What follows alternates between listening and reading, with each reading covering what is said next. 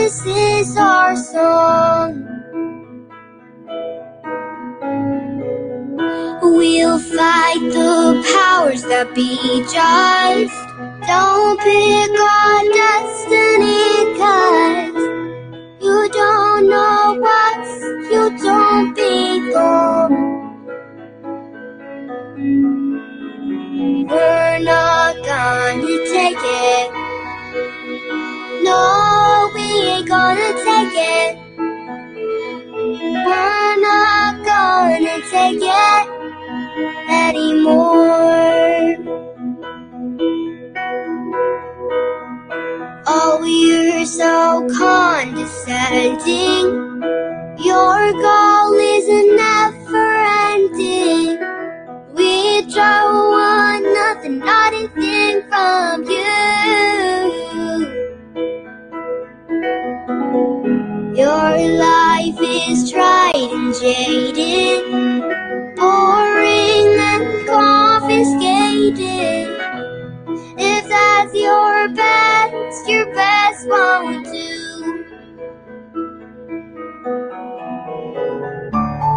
Whoa,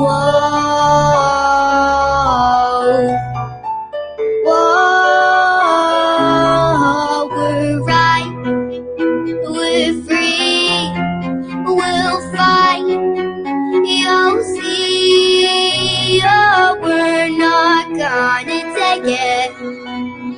No, we ain't gonna take it. We're not gonna take it anymore. We're not gonna take it. No, we ain't gonna take it. We're not gonna take it anymore. Whoa, whoa, we're right, we're free, we'll fight, you'll see. Oh, we're not gonna take it. No, we ain't gonna take it. We're not gonna take it anymore. We're not gonna take it. No, we ain't gonna take it. We're not gonna take it anymore.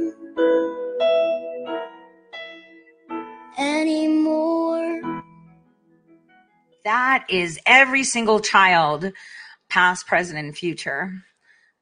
We have to remember today is July 16, 2021. It's been over, 4 years where we heard what it is that we want and what it is that we were promised. And what we were promised is this. This ceremony, however, has very special meaning because today we are not merely transferring power from one administration to another or from one party to another, but we are transferring power from Washington, D.C., and giving it back to you, the people. From this day forward, a new vision will govern our land. From this day forward, it's going to be only America first. America first. Together, we will make America strong again. We will make America wealthy again. We will make America proud again. We will make America safe again. And yes, together, we will make America great again. Thank you. God bless you. And God bless America. Now, what happened to that? Because it seems that some people want to take power from those that are allegedly corrupt and take it to themselves because they know better.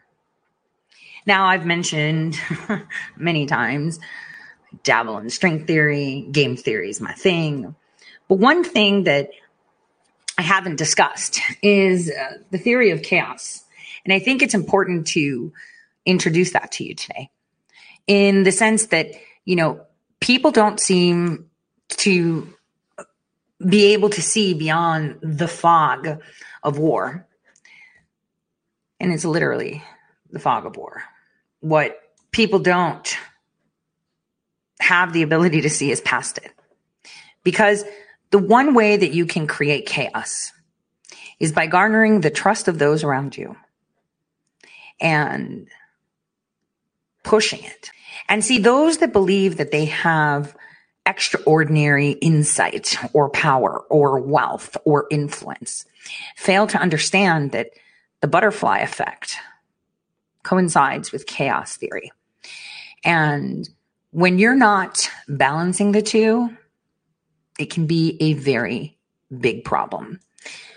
Because if there is a master of time or a master of chaos theory, well then, that's when you lose.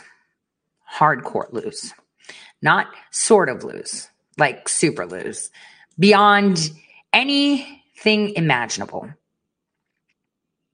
Because the butterfly effect it coincides with chaos theory. And you hear it so many times. Through chaos comes order. Well, you've probably heard about the butterfly effect, and it's usually kind of just said like a butterfly will flap its wings here and it will cause something there, right? There are millions of butterflies, and if every single one of those butterfly wings caused any type of, storm, like this says, it has been said that something as small as a flutter of a butterfly's wing can ultimately cause a typhoon halfway around the world. That's what they say chaos theory is. But in essence, in order to have that flutter mean anything or do anything, there must be an actual ripple effect. Have you guys ever thrown a stone in a pond or water and it'll ripple 1, 2, 3 and then die out? The strength of a ripple doesn't have to do with the size of the stone, but it's actually the angle. This is all of us that have played skipping stones on the water. How many, I remember I was so proud of myself when I got it to skip 5 times. It's all about the angle. So the angle and how it amplifies. So think of that in a way of wildfires. So it's not that one butterfly or tiny changes can make big changes. It's in fact tiny things, simple things can have complex results. That's basically what it is. So whether you look at how people interact, you can see that there's chaos. If you're there's rules, okay, to many things. So for example, if you're on a train, right? There's rigid rules. The wheels of the train are attached to the track and they move and it goes at a certain speed and it doesn't bounce or anything, right? And it can take turns and twists the way it is by those rules. But see, chaos theory would mean that if one cart, for example, right,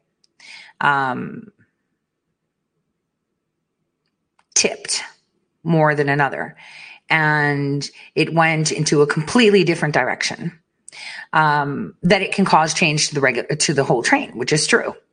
If you have 5 carts and the third cart decides to lean left while the rest of the train wants to lean right, it can cause problems with the whole train. That's basically it. It's that there's a sensitivity or a dependence on certain small actions that can cause chaos in an orderly system. And this is something that we should discuss because simple things make big changes. And I think the best person that actually made that almost eloquently put it together, which was what? demanding having peace from strength. And what does strength mean? Does it mean you have big muscles, big guns, a big mouth? It's just truth. Take a listen. Let me make this an absolute fact. The goal is world peace. That must be our prime responsibility. We are the leader of the free world, whether we want to be or not. And therefore, we are the only ones that can preserve the peace. And to do that, we must have strength. Meeting this mission, this responsibility for preserving the peace, which I believe is a responsibility peculiar to our country, that we cannot shirk our responsibility as the leader of the free world because we're the only one that can do it. And therefore, the burden of maintaining the peace falls on us. And to maintain that peace requires strength. America has never gotten in a war because we were too strong. I've always believed that this land was set aside in an uncommon way, that a divine plan placed this great continent between the oceans to be found by a people from every corner of the earth who had a special love of faith, freedom, and peace. Let us reaffirm America's destiny of goodness and goodwill. Let us work for peace. And as we do, let us remember the lines of the famous old hymn, O God of love, O King of peace, make wars throughout the world to cease.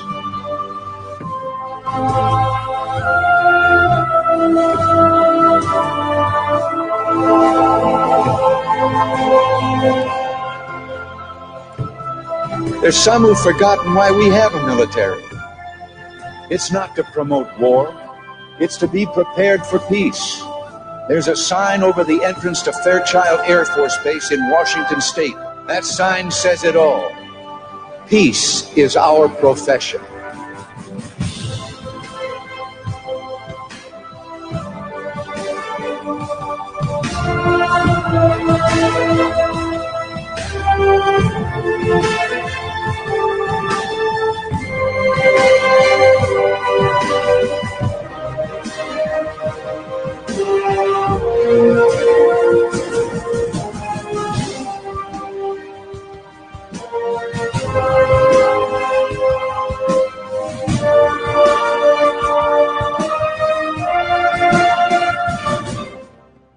We know only too well that war comes not when the forces of freedom are strong. It is when they are weak that tyrants are tempted.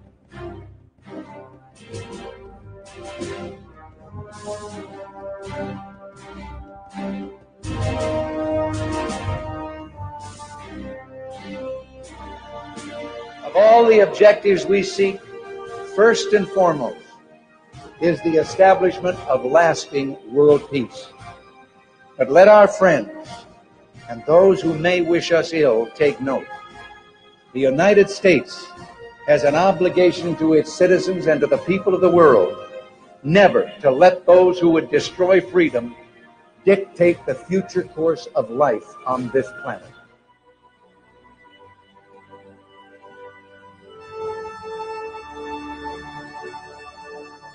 There are no words to express the extraordinary strength and character of this breed of people we call American. They're concerned, yes. They're not frightened. They're disturbed, but not dismayed. They are the kind of men and women Tom Paine had in mind when he wrote during the darkest days of the American Revolution, "We have it in our power to begin the world over again."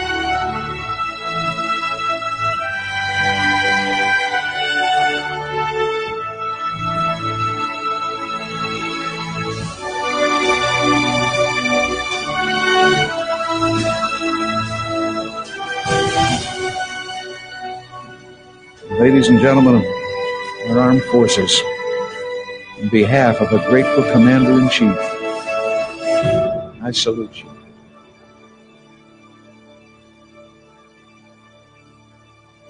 Wow, right? Simple words that resonate. But when he's talking about forces, our American forces. It's not just those that are in uniform. It's not. It's the people that support those in uniform and those that are fighting the war in jeans and shorts, in mom jeans, in tracksuits. You guys are an existential threat to those that seek not to relinquish power to you.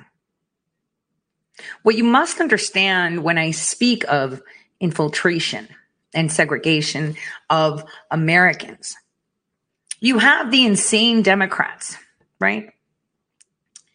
And then you have the rhinos, and then you have the invisible enemy. That's the enemy.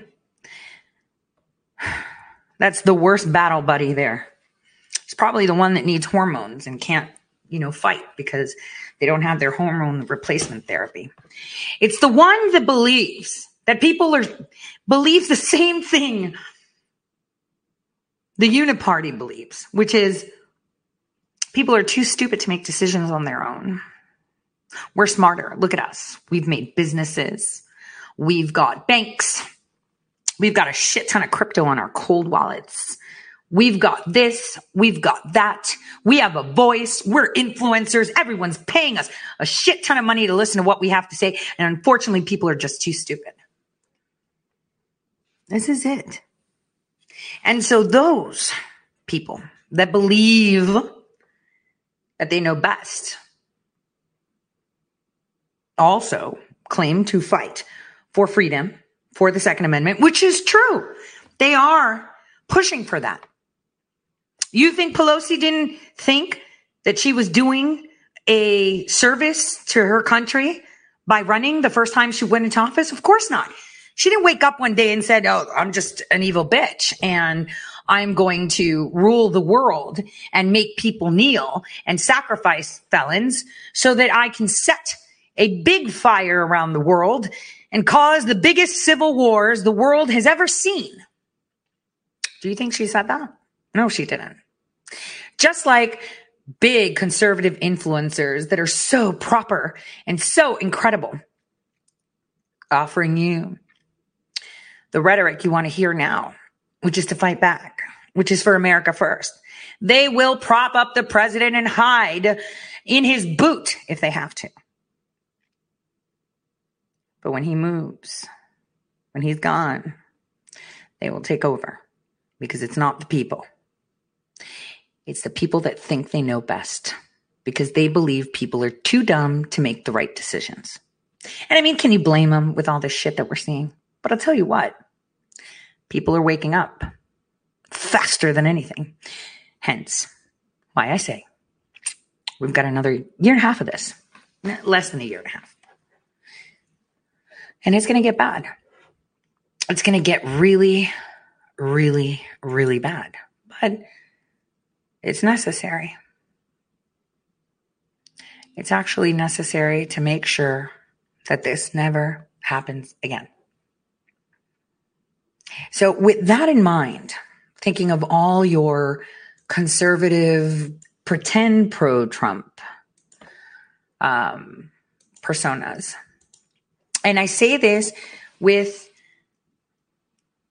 the notion that I already know where they land. If you were to ask me, Tori, where's Bongino in like 3 years? Where's Kirk? Where are they? You're not going to like my answer. Because all good things get twisted when you taste that forbidden fruit of power, especially when you weren't humble in the first place. So let's remember what the president said about impossible things. You know I love this video. It's important you hear it today. Years from now, some of them may look back and ask themselves whether they've made the right choice, whether they've made the most of the opportunities they've been given. Together, we have the same mission. Over the course of your life, you will find that things are not always fair. you will find that things happen to you that you do not deserve and that are not always warranted. But you have to put your head down and fight, fight, fight. Never, ever, ever give up. Don't give in, don't back down, and never stop doing what you know is right. Nothing worth doing ever, ever, ever came easy. And the more righteous your fight, the more opposition that you will face. In your hearts are inscribed the values of service, sacrifice, and devotion. Now you must go forth into the world and turn your hopes and dreams into action. America has always been the land of dreams because America is a nation of true believers. When the Pilgrims landed at Plymouth, they prayed. When the founders wrote the Declaration of Independence, they invoked our Creator 4 times. Because in America, we don't worship government, we worship God. It is why our currency proudly declares, "In God we trust." And it's why we proudly proclaim that we are one nation under God. The story of America is the story of an adventure that began with deep faith, big dreams, and humble beginnings. The next generation of American leaders never, ever give up. There'll be times in your life you'll want to quit. Never quit. Never stop fighting for what you believe in and for the people who care about you. Carry yourself with dignity and pride. Demand the best from yourself. The more people tell you it's not possible, that it can't be done, the more you should be absolutely determined to prove them wrong. Treat the word impossible as nothing more than motivation. Relish the opportunity to be an outsider. The more that a broken system tells you that you're wrong, the more certain you should be that you must keep pushing ahead. You must keep pushing forward. And always have the courage to be yourself. America is better when people put their faith into action. Pray to God and follow His teachings. Today, each of you begins a new chapter as well. When your story goes from here, it will be defined by your vision, your perseverance, and your grit. You will build a future where we have the courage to chase our dreams no matter what the cynics and the doubters have to say. You will have the confidence to speak the hopes in your hearts and to express the love that stirs your souls. As long as you have pride in your beliefs, courage in your convictions, and faith in God, then you will not fail. As long as America remains true to its values, loyal to its citizens, and devoted to its Creator, then our best days are yet to come.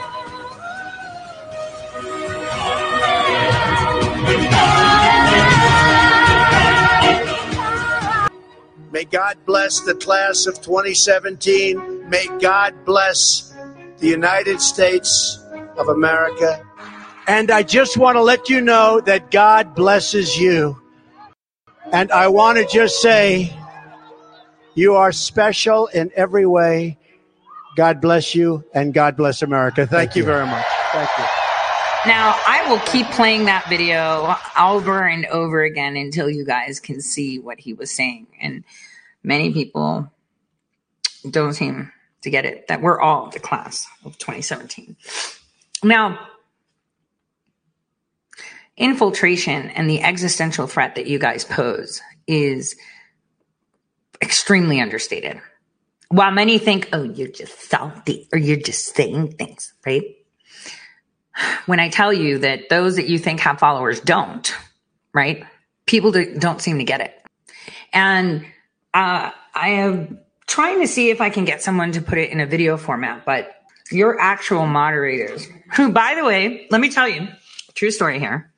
When I set up my Telegram channel, I set it up and there were maybe 50 people in it when I first started it. And one of them was Haley Kennington, who wrote for me.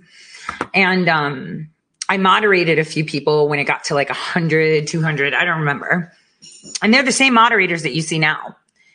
And I said to them, you guys have no idea what kind of movement this is going to be and what role you're going to play. And I remember Haley telling me, God, you're so dramatic. This is so stupid. And she embarrassed me. I felt really bad. But let me tell you something. They did an incredible job. It is quite difficult for someone with their human eye to keep an eye on 50 state rooms and country rooms and then side pocket rooms, right? And catch it. But I believe it was Wims of the moderators who actually saw the pattern that the AI software uses to create alternate personas. And these alternate personas come in, and don't think it's the stupid bot that says, please try again, I don't understand. They're highly intelligent. They're all linked to one analyst. It could be 20 of them. It could be 25. And they insert the messages that they want. They trigger the responses that they want. And so the moderators have been watching this in the admin channels and the Guardian channels and all of them, because those are rooms you guys created. And, they just couldn't believe that they saw the pattern. And so I want to show it to you, because when you share stuff from channels, you add, you start following channels that you think have a lot of people, like 100,000, 90,000, 50,000, right? That have always been that high. Those channels do not have that amount of following. If you actually have followers that are, 120,000, you will have at least 1% commenting, and they do not have that. Okay, they don't at all.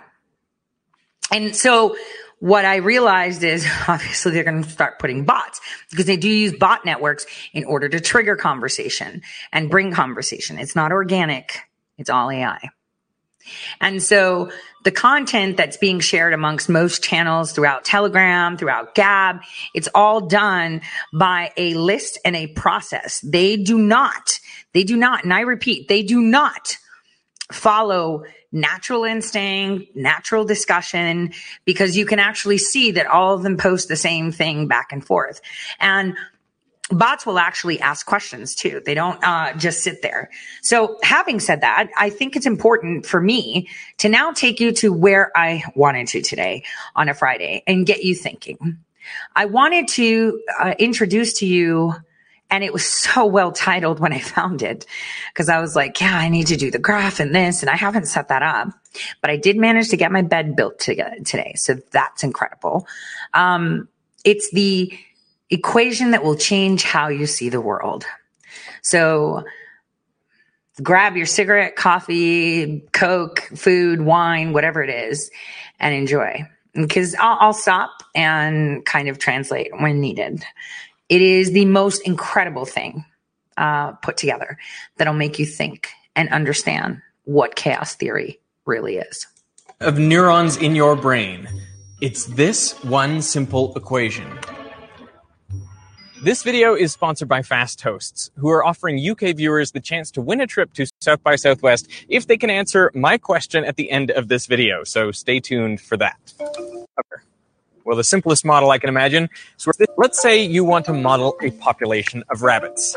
If you have X rabbits this year, how many rabbits will you have next year? Well, the simplest model I can imagine is where we just multiply by some number, the growth rate R, which could be, say, 2. And this would mean the population would double every year. And the problem with that is it means the number of rabbits would grow exponentially forever. So I can add the term 1 minus x to represent the constraints of the environment. And here I'm imagining the population x is a percentage of the theoretical maximum. So it goes from 0 to 1. And as it approaches that maximum, then this term goes to 0. And that constrains the population. So this is the logistic map.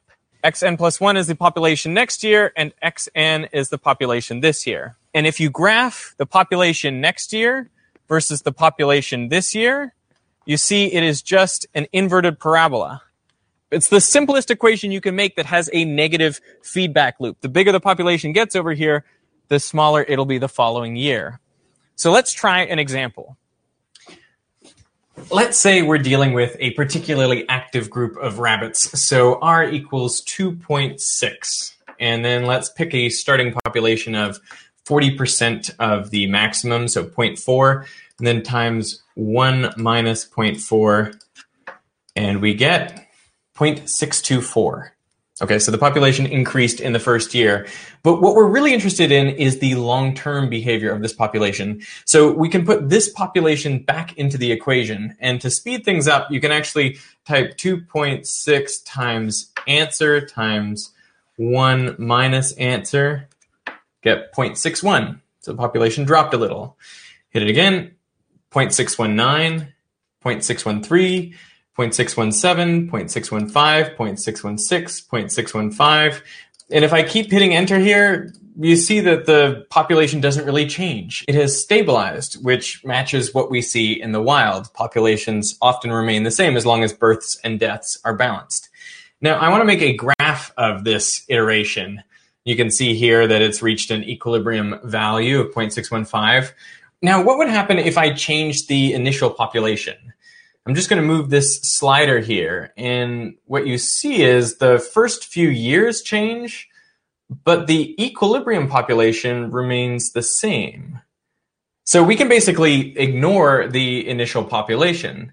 So what I'm really interested in is how does this equilibrium population vary depending on R, the growth rate? Well, as you can see, if I lower the growth rate, the equilibrium population decreases. That makes sense. And in fact, if R goes below 1, well, then the population drops and eventually goes extinct. So what I want to do is make another graph where on the x-axis I have R, the growth rate, and on the y-axis I'm plotting the equilibrium population, the population you get after many, many, many generations. Okay, for low values of R, we see the populations always go extinct, so the equilibrium value is 0. But once R hits 1, the population stabilizes onto a constant value. And the higher R is, the higher the equilibrium population. Wait for it. So far, so good. But now comes the weird part. Once R passes 3, the graph splits in 2. Why? What's happening? Well, no matter how many times you iterate the equation, it never settles onto a single constant value. Instead, it oscillates back and forth between 2 values. One year the population is higher, the next year lower, and then the cycle repeats. The cyclic nature of populations is observed in nature too. One year there might be more rabbits, and then fewer the next year, and more again the year after. As R continues to increase, the fork spreads apart, and then each one splits again. Now, instead of oscillating back and forth between 2 values, populations go through a 4-year cycle before repeating. Since the length of the cycle, or period, has doubled, these are known as period doubling bifurcations. And as R increases further, there are more period doubling bifurcations. They come faster and faster, leading to cycles of 8, 16, 32, 64, and then at R equals 3.57, chaos. The population never settles down at all. It bounces around as if at random. In fact, this equation provided one of the first methods of generating random numbers on computers. It was a way to get something unpredictable from a deterministic machine. There is no pattern here, no repeating. Of course, if you did know the exact initial conditions, you could calculate the values exactly. So they are considered only pseudo-random numbers.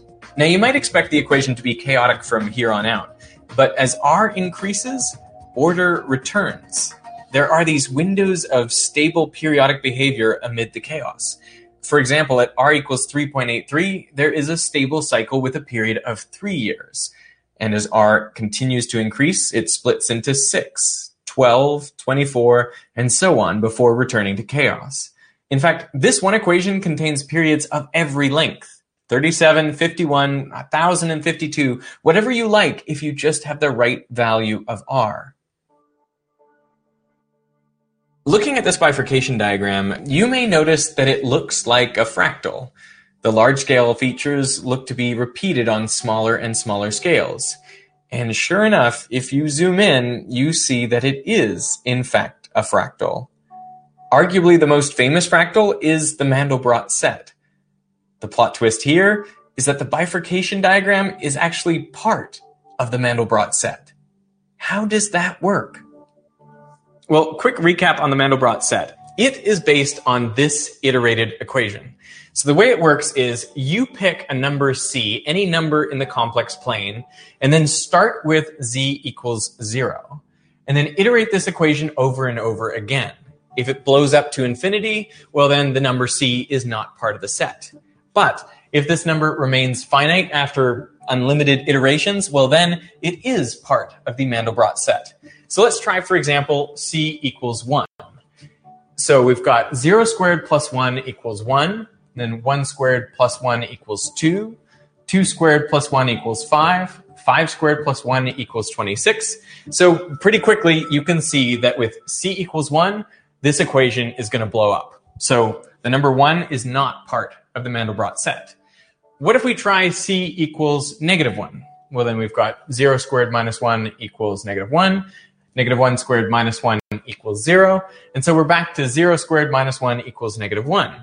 So we see that this function is going to keep oscillating back and forth between negative 1 and 0. And so it'll remain finite. And so c equals negative 1 is part of the Mandelbrot set. Now, normally when you see pictures of the Mandelbrot set, it just shows you the boundary between the numbers that cause this iterated equation to remain finite and those that cause it to blow up. But it doesn't really show you how these numbers stay finite. So what we've done here is actually iterated that equation thousands of times and then plotted on the z-axis the value that that iteration actually takes. Remember, the z-axis is the one that you can't see. It's the one that's, the three-dimensional one, okay? And finite means to infinity and beyond.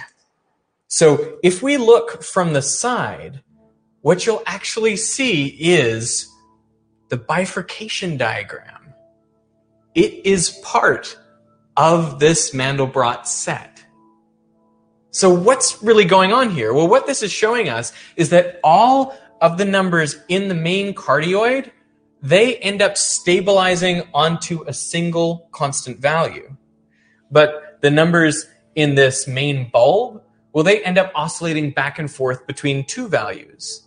And in this bulb, they end up oscillating between 4 values. They've got a period of 4, and then 8, and then 16, 32, and so on. And then you hit the chaotic part. The chaotic part of the bifurcation diagram happens out here on what's called the needle of the Mandelbrot set, where the Mandelbrot set gets really thin. And you can see this medallion here that looks like a smaller version of the entire Mandelbrot set. Well, that corresponds to the window of stability in the bifurcation plot with a period of 3. Now, the bifurcation diagram only exists on the real line because we only put real numbers into our equation. But all of these bulbs off of the main cardioid, well, they also have periodic cycles of, for example, 3 or 4 or 5. And so you see these repeated ghostly images if we look in the z-axis.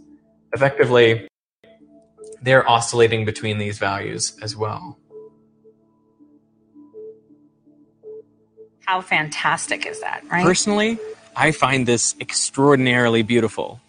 But if you're more practically minded, you may be asking, but does this equation actually model populations of animals?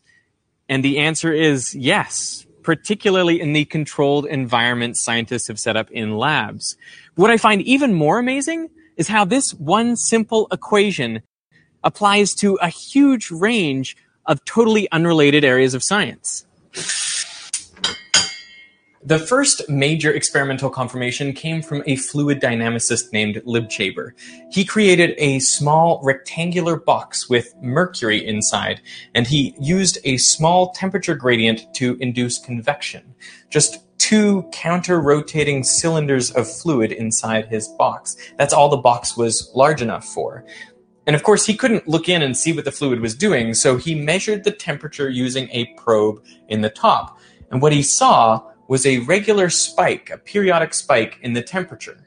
That's like when the logistic equation converges on a single value. But as he increased the temperature gradient, a wobble developed on those rolling cylinders at half the original frequency. The spikes in temperature were no longer the same height. Instead, they went back and forth between 2 different heights. He had achieved period 2. And as he continued to increase the temperature, he saw period doubling again. Now he had 4 different temperatures before the cycle repeated, and then 8. This was a pretty spectacular confirmation of the theory in a beautifully crafted experiment. But this was only the beginning. Scientists have studied the response of our eyes and salamander eyes to flickering lights. And what they find is a period doubling. That once the light reaches a certain rate of flickering, our eyes only respond to every other flicker. It's amazing in these papers to see the bifurcation diagram emerge, albeit a bit fuzzy because it comes from real-world data. In another study, scientists gave rabbits a drug that sent their hearts into fibrillation. I guess they felt there were too many rabbits out there. I mean, if you don't know what fibrillation is, it's where your heart beats in an incredibly irregular way and doesn't really pump any blood, so if you don't fix it, you die. But what they found was, on the path to fibrillation, they found the period doubling route to chaos. The rabbit started out with a periodic beat, and then it went into a 2 cycle, 2 beats close together, and then a 4 cycle, 4 different beats before it repeated again, and eventually aperiodic behavior. Now, what was really cool about this study was they monitored the heart in real time and used chaos theory to determine when to apply electrical shocks to the heart to return it to periodicity. And they were able to do that successfully. So they used chaos to control a heart and figure out a smarter way to deliver electric shocks to set it beating normally again. That's pretty amazing. And then there is the issue of the dripping faucet. Most of us, of course, think of dripping faucets as very regular periodic objects. But a lot of research has gone into finding that once the flow rate increases a little bit, you get period doubling. So now the drips come 2 at a time. Da-dip, da-dip, da-dip. And eventually, from a dripping faucet, you can get chaotic behavior just by adjusting the flow rate. And you think, like, what really is a faucet? Well, there's constant pressure water and a constant size aperture, and yet what you're getting is chaotic dripping. So this is a really easy chaotic system you can experiment with at home. Go open a tap just a little bit and see if you can get aperiodic dripping in your house. The bifurcation diagram pops up in so many different places that it starts to feel spooky. Now, I want to tell you something that'll make it seem even spookier. There was this physicist, Mitchell Feigenbaum, who was looking at when the bifurcations occur. He divided the width of each bifurcation section by the next one. And he found that ratio closed in on this number, 4.669, which is now called the Feigenbaum constant. The bifurcations come faster and faster, but in a ratio that approaches this fixed value. And no one knows where this constant comes from. It doesn't seem to relate to any other known physical constant. So it is itself a fundamental constant of nature. What's even crazier is that it doesn't have to be the particular form of the equation I showed you earlier. Any equation that has a single hump, if you iterate it the way that we have, so you could use xn plus 1 equals sine x, for example. If you iterate that one again and again and again, you will also see bifurcations. Not only that, but the ratio of when those bifurcations occur will have the same scaling, 4.669.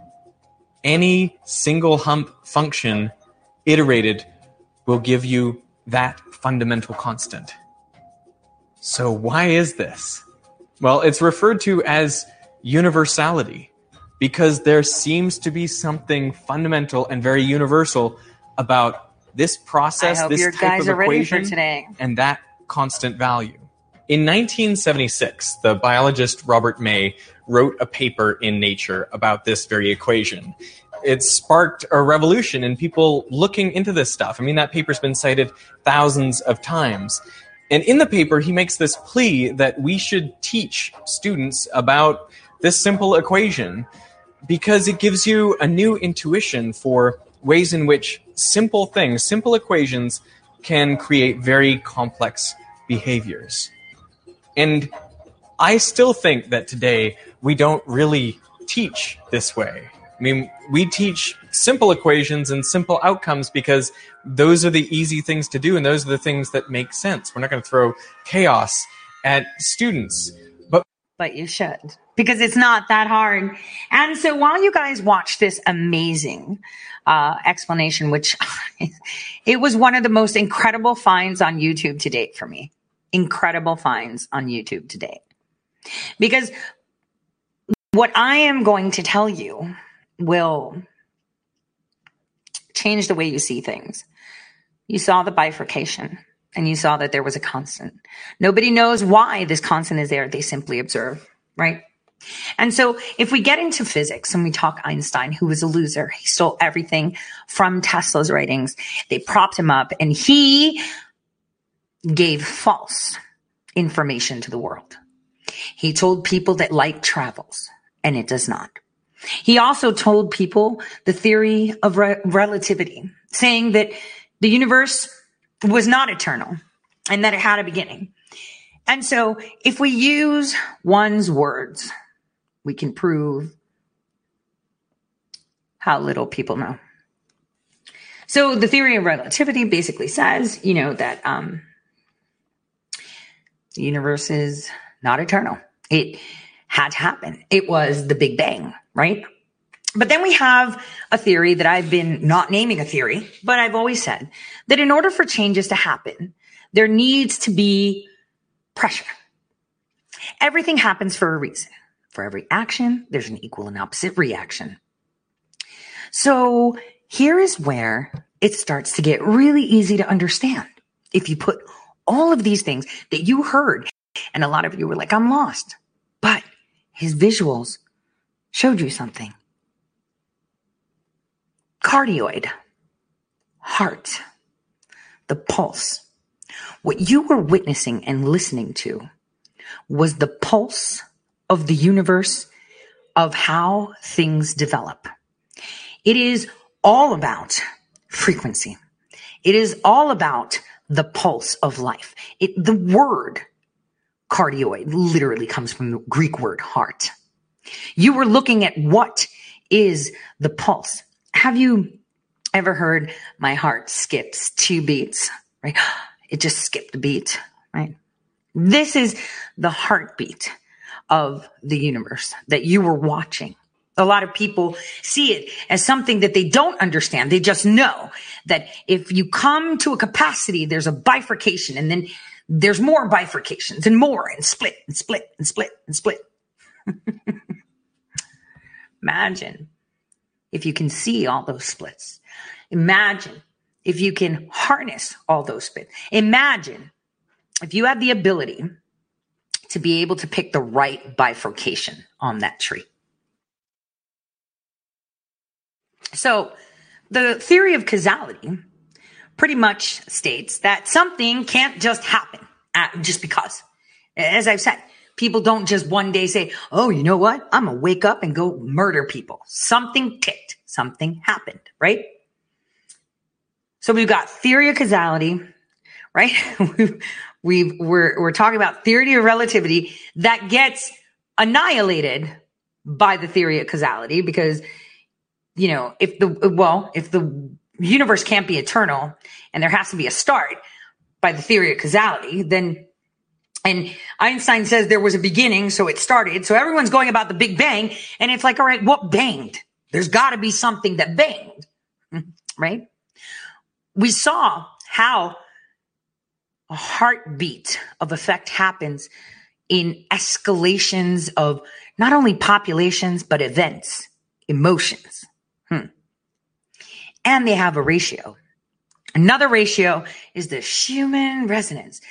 And all the numbers just seem to focus. They all seem to sing if put in line. The biggest thing is, if there is nothing and the bang happened and something happened, what was it? What was it before there was light? Before there was space, matter, time, what was there? What was it that was out of space, out of matter, and out of time that made all this happen? Was it an accident? Is that what these animals are trying to convince you, that you were an accident? That all of this, the beating heart of the future from one origination, the synchronicity and the duplicity of man,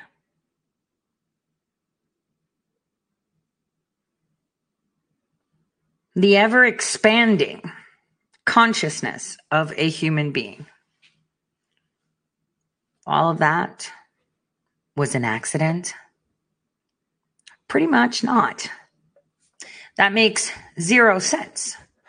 And hence, this is why they don't teach chaos theory, because in fact, it's not really chaos. It's parsimonious. I've used that word so many times. Parsimony. Occam's razor. It's not that complicated. And this is why they can't solve basic problems. And you know why? Because people who tend to want to control things that are not theirs cannot see the bigger picture. They microfocus. And this is what we're seeing now. This is why chaos is synonymous with fog of war, with the inability to foresee events, to blind spots, right? Hyper-focusing on things. So the language of instability is basically what chaos is. The language of instability. So I would like to interpret that for you. And I found another great video that talks about it. Specializing in simulations of dynamical systems, such as the weather surrounding your city or the trajectories of multiple planets affected by each other's gravitational pulls. This is crucial to your job. You work for the weather forecast and also part-time in an intergalactic mastermind's venture to attack and colonize the Milky Way. Now, as a result of extensive scientific research and your own ingenuity, your simulations are able to perfectly predict how these systems change over time, given any set of starting parameters. However, you must still be extremely careful in using these simulations to predict what happens in the real world, or else it may result in a wildly inaccurate, completely different prediction. This is due to the simple fact that these systems are chaotic.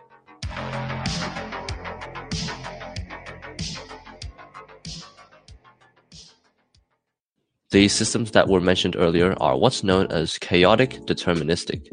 Deterministic means that they are, in fact, not random. Given any initial conditions, there is one and only one way that the system will pan out. However, the fact that they're chaotic means they display aperiodic behavior over time, meaning there's no observable pattern as to how they behave, and are extremely sensitive to small changes in the initial conditions. Of course, it's impossible to... Wait, did you hear that? That if they are sensitive to extremely small changes. Chaos. Who says it's chaos? The only people that cannot see the simplicity, the parsimony in any situation are the ones that are in the thick of it. You wouldn't know if the forest is 5 trees deep when you're in the forest. But if you can stand on the moon and look down, you can see how big the forest is. And so, again, removing one from the situation and stepping back allows you for a clearer perspective. And this is how you are able to see that chaos only exists when you try to control things. And by controlling things, your determinations or your predictions that are done while you are in space and time and are that of matter will only allow you to see those predictions through those eyes. The minute you remove yourself and try to place yourself out of time, space, and matter, you can see everything.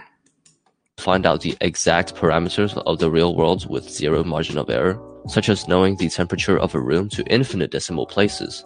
And any small differences in the initial conditions will gradually become larger and larger differences. As a result, one of the most important tasks when dealing with chaos is to find out after what period of time is it simply not worth it to predict the future. But chaos goes much deeper than simply being unpredictable. The whole phenomenon and field of study of chaos has its roots in differential equations and dynamical systems, the very language that is used to describe how any physical system evolves in the real world. This video aims to tell the story of chaos step by step, from simple non-chaotic systems to different types of attractors, to fractal spaces and the language of unpredictability.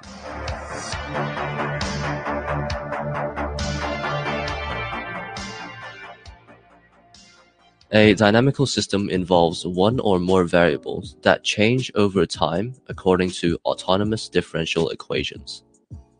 For example, let's say there is a system that has two variables x and y.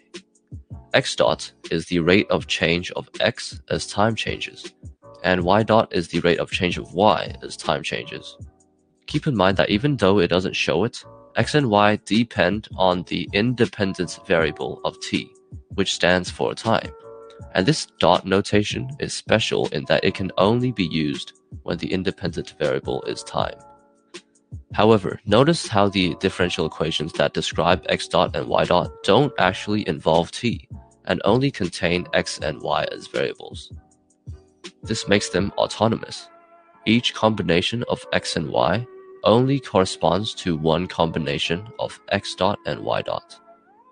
As a result, there's a very convenient geometrical and visual way of representing a dynamical system, known as the phase space. This is a Cartesian space where the axes are the system's variables. Each point in the space is a unique state of the system and has its own rate of change, which can be shown as a vector.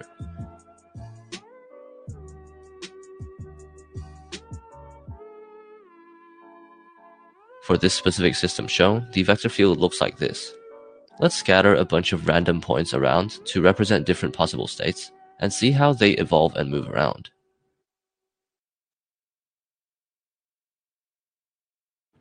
It seems like they all spiral towards the center. This brings us to our next topic.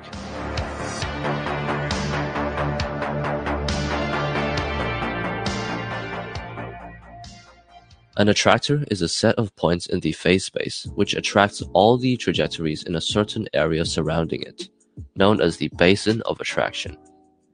Here, the attractor is just the origin, and the basin of attraction is every point in the space. Notice that at the origin where x equals 0 and y equals 0, x dot and y dot equals 0 too. That makes it a fixed point, because any point there will stay there forever due to it having a rate of change of 0. Since it's also an attractor, it's a fixed point attractor. Trajectories that get sucked into any attractor never get to escape. This seems to reflect some sort of inevitability and predictability, that the system will always end up a certain way no matter what. How could this be related to chaos?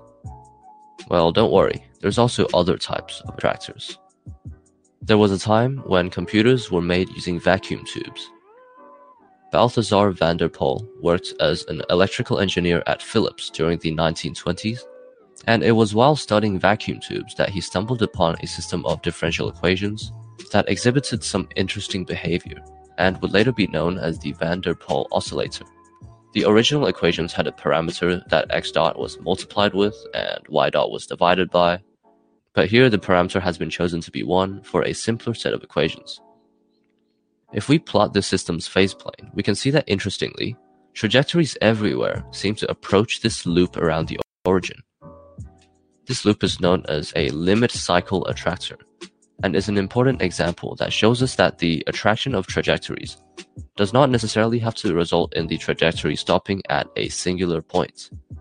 Limit cycles are often characterized by physical phenomena that involve some sort of oscillation, and van der Poel's equations are no different. Other than electrical circuits, they have been used to model things like two tectonic plates at a geological fault, or the mechanics of human vocal cords. But this is still not quite chaotic.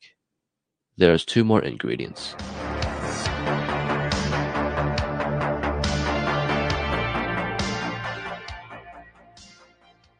In 1963, meteorologist Edward Lorenz was developing a simulation for atmospheric conditions which involved 12 changing variables, and found that tiny differences in the initial values resulted in disproportionately big differences in the state of the variables just a short time after. Curious about this, Lorenz spent some time simplifying his simulation to only have 3 variables, but still display this sensitive dependence on initial conditions. The simplified model describes convection cycles in the atmosphere and is now known as the Lorenz system. It's the poster child of chaos theory, and is sometimes almost synonymous with the butterfly effect or the field of chaos theory itself. It even looks like a butterfly. The Lorenz equations have a few parameters that can be tweaked to alter the behavior of the system, but we'll be using values of 28, 10, and 8/3. This is what's known as a strange attractor, and here's what that means. A strange attractor is one that has a fractal structure. No point in the space is ever visited more than once by the same trajectory. If that happens, the trajectory would travel in a predictable loop. And no two trajectories will ever intersect. If that happens, they would merge into the same path, giving 2 different sets of initial conditions the same outcome. Think about what that means.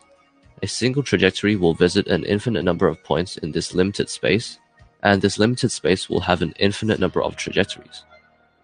Now, trajectories are just curves, so they should be one-dimensional, right? But how come no matter how much you zoom in on this attractor, you can always find more and more trajectories everywhere? That's why this attractor is said to have a non-integer dimension. It's made up of infinitely long curves in a finite space, which are so detailed that they start to partially fill up higher dimensions. It's not one-dimensional, two-dimensional, or three-dimensional.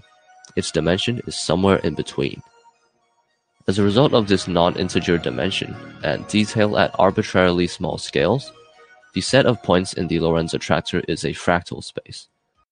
And that's why it's a strange attractor.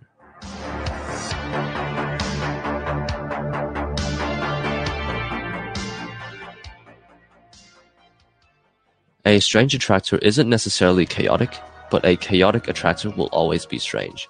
And the Lorenz attractor is a strange, chaotic attractor. Watch what happens when I highlight 2 trajectories that are initially a very small distance apart.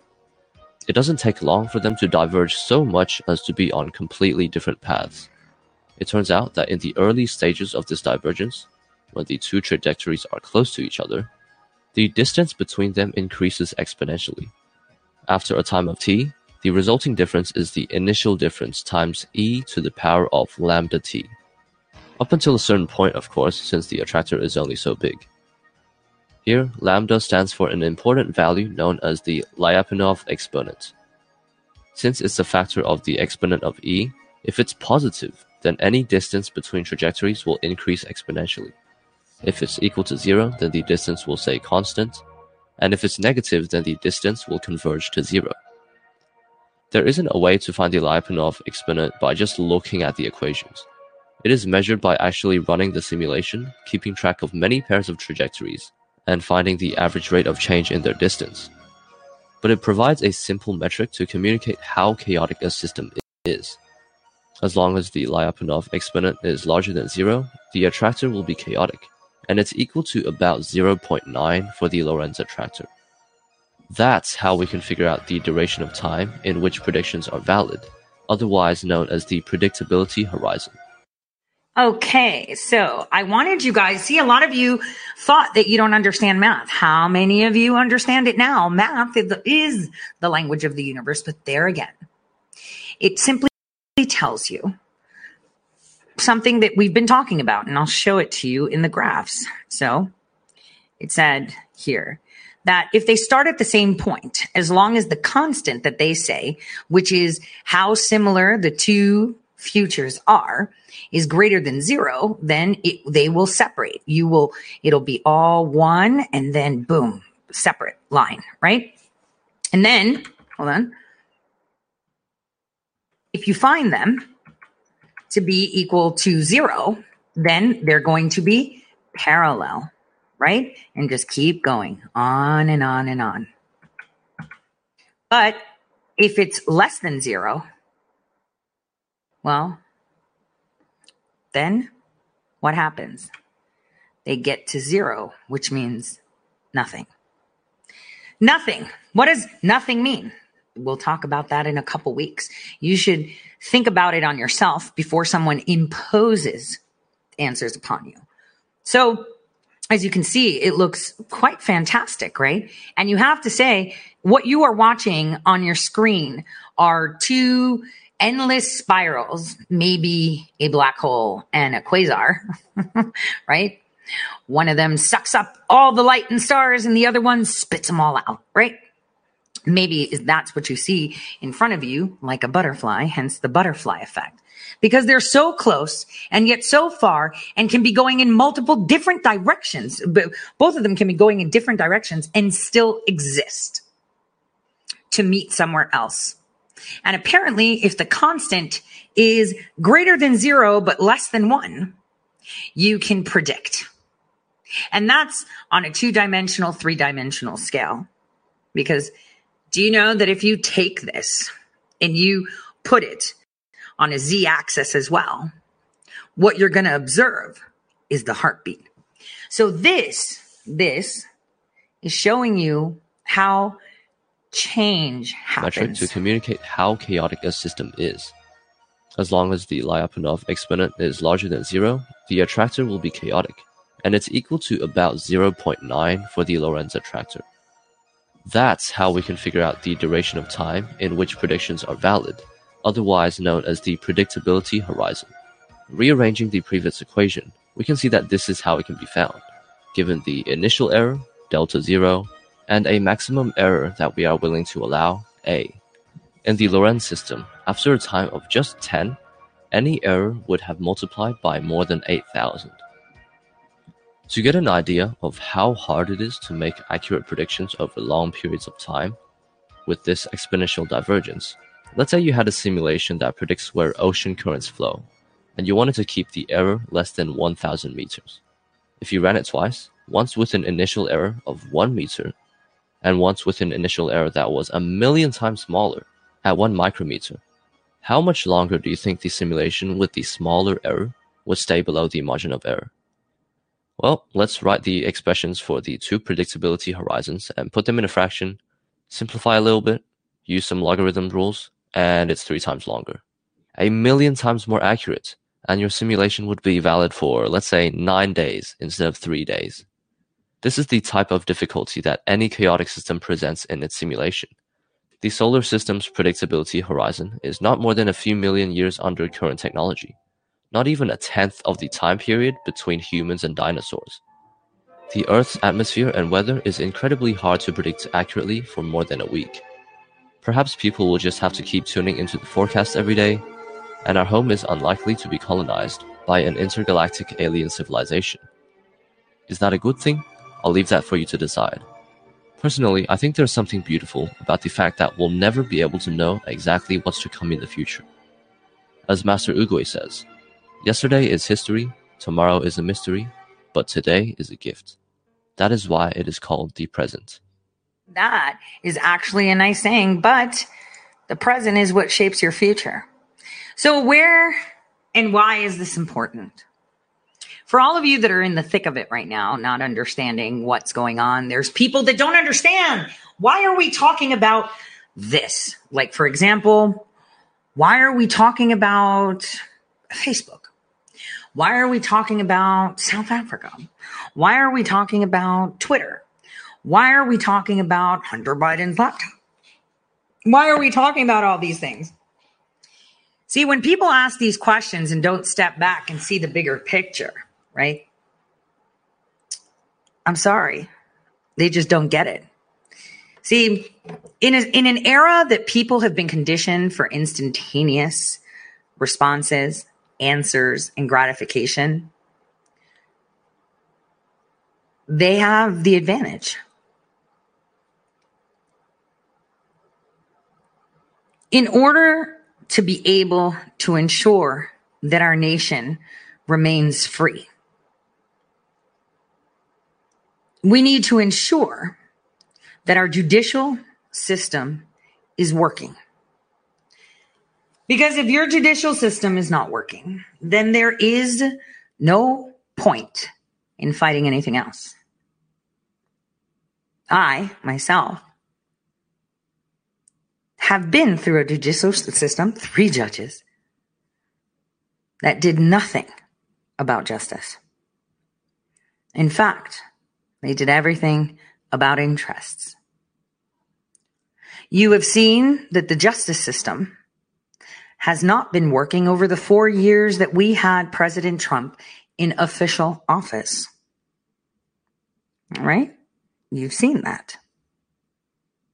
Across the nation, people were burning down buildings, setting fires, committing murders, and none of them were held accountable. And yet those that may have been overexcited following people that are the unseen enemy, the ones that tell you all the nice things you want to hear, are out free. In fact, they're out there making cell phones. So for those of you that are short-sighted and don't understand why it's very important that we speak of every single crime, documented crime that we see, you will be on the wrong side very soon. As I've said, the only freedom we have is that on paper. The only way that we can ensure that we can systematically rectify a broken judicial system is to use the courts, use the laws, and stand by them. That is the only way we do it.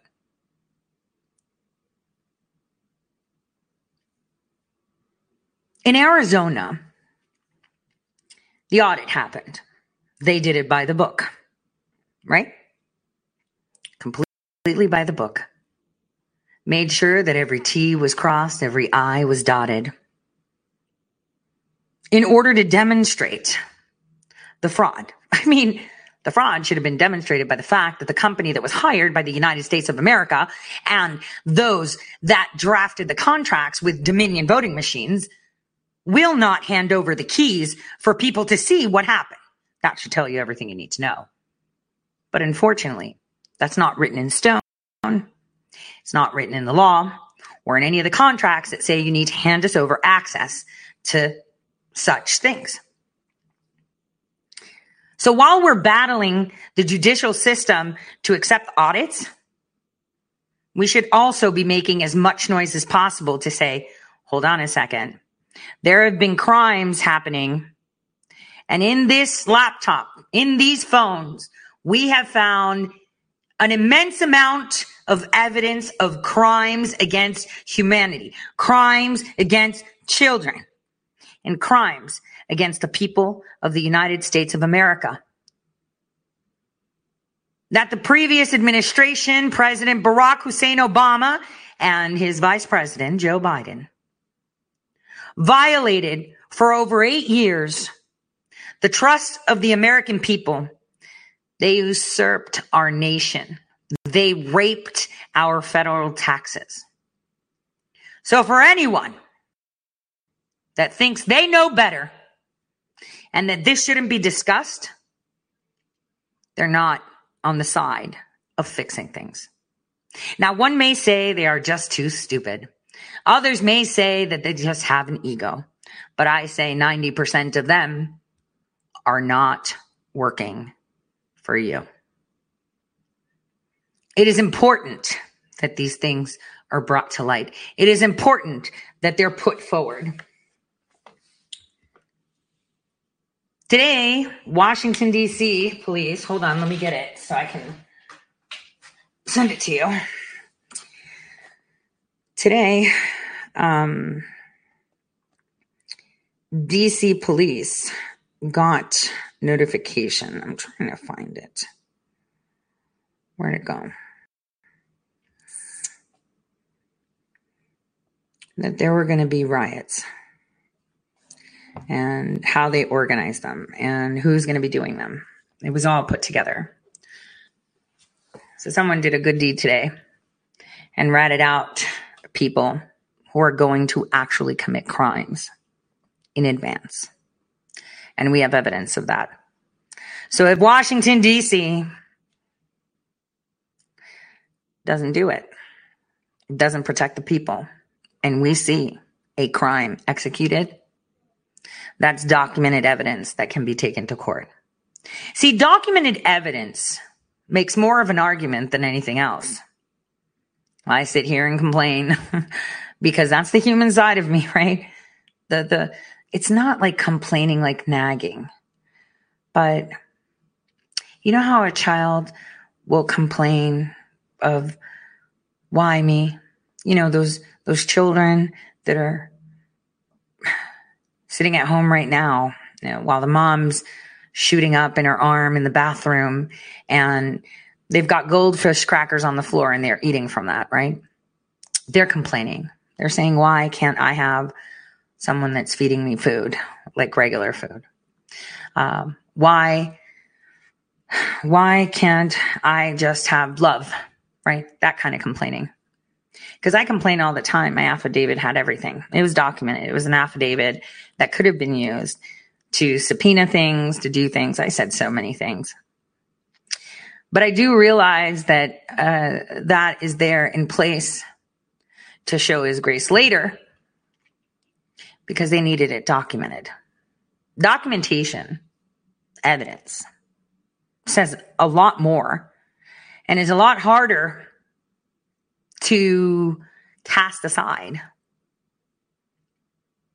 than simply affidavits. Apparently, you know, judges in Michigan were like, hey, those people signed a sworn affidavit that they saw these people do it, but that's not credible enough. So saying what you saw now in the eyes of that judge is not important evidence.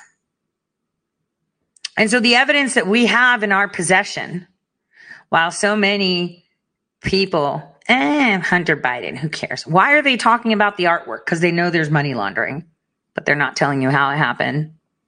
They're not telling you who was involved, where the money was going. I will. Because people are so twisted and sick. They actually think it's something we shouldn't talk about. We haven't even started. How could you even say that? It's disgusting. Children on that laptop.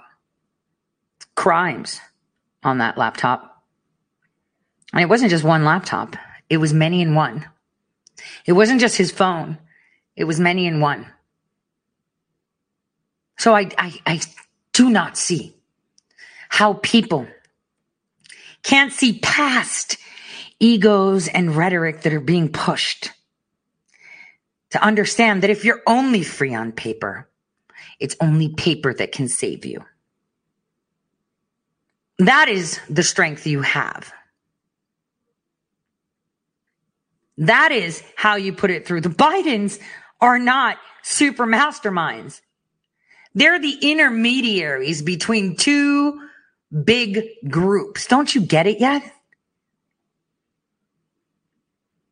They tie in two of the biggest mobster gangs on the planet. Don't you get it yet? Everyone's hyper-focused on a national scale on the stupidest shit ever. People really think that the American flag with the blue stripe was created by patriots. It was not. It was created by the same people that did Black Lives Matter. BLM kept you real busy, didn't it? That's the problem that we have, the short-sightedness of people. The inability to see past their own egos, right? It's insane. It's so insane. Unity is what's important because it's harder to break a bundle of sticks at once than it is one. And when you see that people are singling out or putting, oh, no, we should like break. How many times have you seen the movie where they're like, let's split up? And it's like, yep, you're all fucked now. That's basically it. And that is exactly what is happening across the planet amongst many groups. In Greece, where you saw this massive turnout of people, there were less people than they expected. Why? There were people in there that were like, yeah, we should enforce vaccinate, but maybe we should do this. Protesting, stupid. Maybe we shouldn't tell them like this. Maybe we should just go to the EU human rights courts. The people that actually gave it. And out of 100 people, let's say, 50 went the other way. And it's like, why would you do that?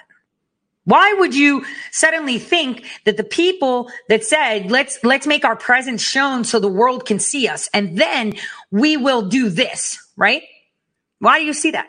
Now the anarchists have already started. So now there's going to be a hot mess in Greece because this is what happens.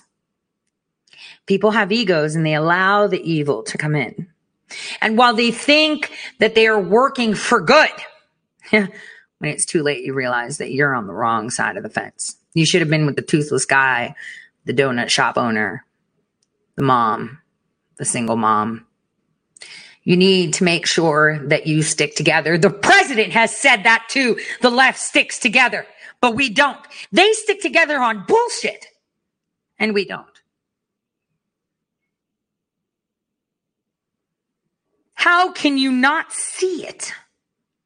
How can you justify actions? I can't even explain to you what an existential threat you are. There are literally people that were part of the Guardian group that are working with other groups outside of Tory Says, from before Tory Says, where you guys created your own, and have pulled them apart. They've taken their information and boom, there it is. They're gone. And then suddenly the existential threat is not an existential threat no more. Not at all. Because you don't stick together. You have the cool kids, I know best kids. No. This person, this, that, right? We have white hats running these groups that have been testing everything. I think I shared a post from the Texas group where they were testing ways of doing things, right? To see how things work. I see everything. But what I do see is that people fall into the same issues, and maybe this is why they need to hang heads in shame. They need the boot on the face across the planet, because people will never learn. The minute they have to make concessions or just say, I'm trusting the process, right? They walk away. They literally walk away. It's really sad. And this is going around the world. I mean, in France, they've been segregated. In South Africa, they're segregating them. This is how they do it. It's extremely sad to see this happening again and again and again. It's on repeat throughout history. When the people unite, one fish is like, well, fuck you, fishies. I don't want to just keep swimming because we're not getting anywhere. I'm going to go over here. And then suddenly more fish break off. And then that fish, that group of fish, that school of fish are no more. And it only takes one idiot. Now, this happens all the time. And this is why I'm saying, when you focus and you see that they're circle jerking, that's a tight-knit group. So whatever they do and whatever they say, they will thump, and they are solid. They don't give a shit. Who they tear, who they silence, who they walk over. They don't. They're just, and that shows you the intention, right? It shows you the intention. Now, when there's tight-knit groups, amazing things happen. So today, there was something that I found that was quite interesting. Joe Biden and Obama, obviously via Hunter, I found a company that's still operating within the United States that is theirs. Guess what? Running under a Chinese banner. Now, I went into the stateroom and was like, hey, I know it's there. I see the paperwork. It's online. Anybody around that city so we can get some eyes on it? I just want to make sure that company is still there, right? Well, there you go. They were there. They just walked their puppy, cat, parrot, whatever it was, and boom, evidence. All they needed to do was see, is that company there, yes or no? And they did it. This is how teamwork works. I mean, I couldn't be in that time zone, in that state. Somebody else was there. I see all these messages from all of you. Why are they sharing this person's stuff? Why are they sharing that? It doesn't matter. You should be sharing your own stuff. And when any of you get spotlighted, like the mom in Ohio, the one in New York, from Florida, right? When you guys are spotlighted, you should congratulate every single person that was in that group with you. Every single one.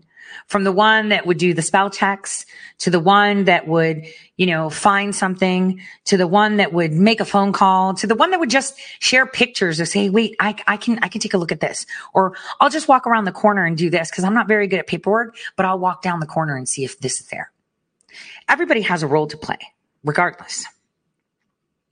But when you see how they infiltrate your groups, you are going to freak out. Because it's so well coordinated, so well put together, that they will even make you, who's straight and narrow, think that you're doing the right thing by jumping ship from your team to go somewhere else. This is the thing. Teamwork, what is it? Teamworks make the dream works, right? If you want things to fix, you got to work harder together. There's got to be that glue, that cohesion. Don't sit there and bitch because shit's not getting done. What are you doing? Sharing Pepe memes? Is that helping? Is that going to help? Sharing memes, complaining is going to help? What's going to help? Getting together and working together. I mean, it was the most incredible thing that I saw today when the person was there, two of them, let's do it. I mean, how many of you have cell phones and email? I guess all of you. Every single day you can remind yourself to call 3 people in your state and just piss them off and tell them, dude, because they have to document every single one. Every single day you could be sending an email to every single one. See, the one thing people need to understand is in order to get the outcome you want, which is to take out the enemies of love, compassion, and those that are tearing down our nation from the inside out, you got to stick together. I am pretty sure that one time that I had like video because I couldn't fix something where I was with Bergie and everyone else in New York. You guys saw the dynamic between me and Patrick. We throttle each other like on the throat, right? Like we're ready to kill each other. Okay. We see eye to eye in a lot of things, but we definitely do not see eye to eye on a majority of things. But the one thing we have between us is honesty, and we expect the other person to do the same. And what keeps us going is that we have our eye on the ball, which is what? This isn't a game, guys. This is about our nation. This is about my kids' futures and their kids' future. And that's how you get it done. I don't agree with half the shit he says, but I agree with his goal. And he knows that there is no undersided sleight of hand trying to get an advantage, nothing. He knows that it's one thing. I really don't care. We have a common enemy and we work together perfectly. And that's how you guys should be. No one else is fighting the enemy better than you. If you think that someone that has oohs and ahs and a fake following, and you're going to see how that happens, you're wrong. They're purposely built up to distract you.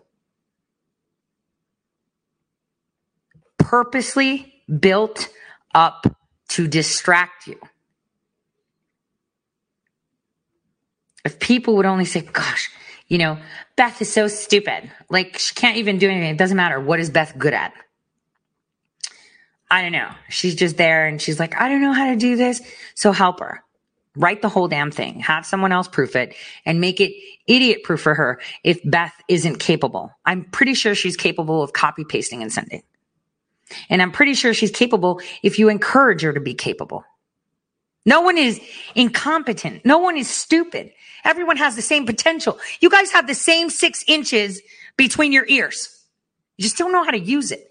And everybody has it at a different degree. You know, the math that we went through now, right? 100 of you watched it. 90 of you, the minute it started, were like, fuck, I hate this. And then by the end of it, you're like, oh shit, totally get it now. I get it. I totally get it. Why? Because everybody has the same potential. Every single person has the same potential. So no one is better than another. You'll be surprised. You'll be very surprised just how amazing everyone is. Because it's like that picture. You've got a cliff with a little gap and you're crossing that little gap and you got a stick. First 2 people on the other side of the gap. The third person is dangling over the gap holding the stick. 2 people behind him holding him. We're supposed to be supporting each other. And that's how America was intended to be. That we support each other. That we, as a unit, collectively, support our nation. That was the premise. That we trust that our neighbor will be there in times of need. Like, how many of you have a neighbor that you can go over and say, yo, can I get a cup of sugar? How many of you would actually do that? You should ask yourself that. I don't need an answer. I know I go. Worst thing scenario, they look at me all funny and it's like, what the fuck? 1960 called and they want their life back. See, the one thing we should do is treat people the way we see ourselves. And if you see yourself as someone that loves this nation, that wants an amazing future, we have to respect people that we don't see eye to eye to. We have to treat people a lot of people say treat people like you would want them to treat you. Yeah, I think that's fake. I think it's, everyone treats people the way they are. The way you treat people is a reflection of you. How do I say this? There are many times that I'm pissed. Maybe it's the time of the month. Oh, here's a great example, and it's quite funny. So it's almost that time of the month for women, right? And you know how we get, right? Hormones and stuff. So I asked my daughter, hey, do we have like any feminine products? I kid you not, okay? She comes to me and she's like, hey, I got this last time I went to Walgreens. But I got the small, medium, and the large, extra large. I think it'll fit you. And I was like, extra large? What? Like in like pads? Like you can get them size now? They have sizes. So my response to her was like, okay, just hear me out. Okay. This is quite personal, but funny. I'm like, all right, so you got this. What? How many did you get? You didn't come with me to Costco where I get water and stuff. The box was massive, you guys. And for you guys that have ever bought feminine products for your women or whatever, okay, maybe there's like a little big, this looked like a big box. Okay. I was like, what's in here? Like, how many did you get? Like, who's dying and bleeding out?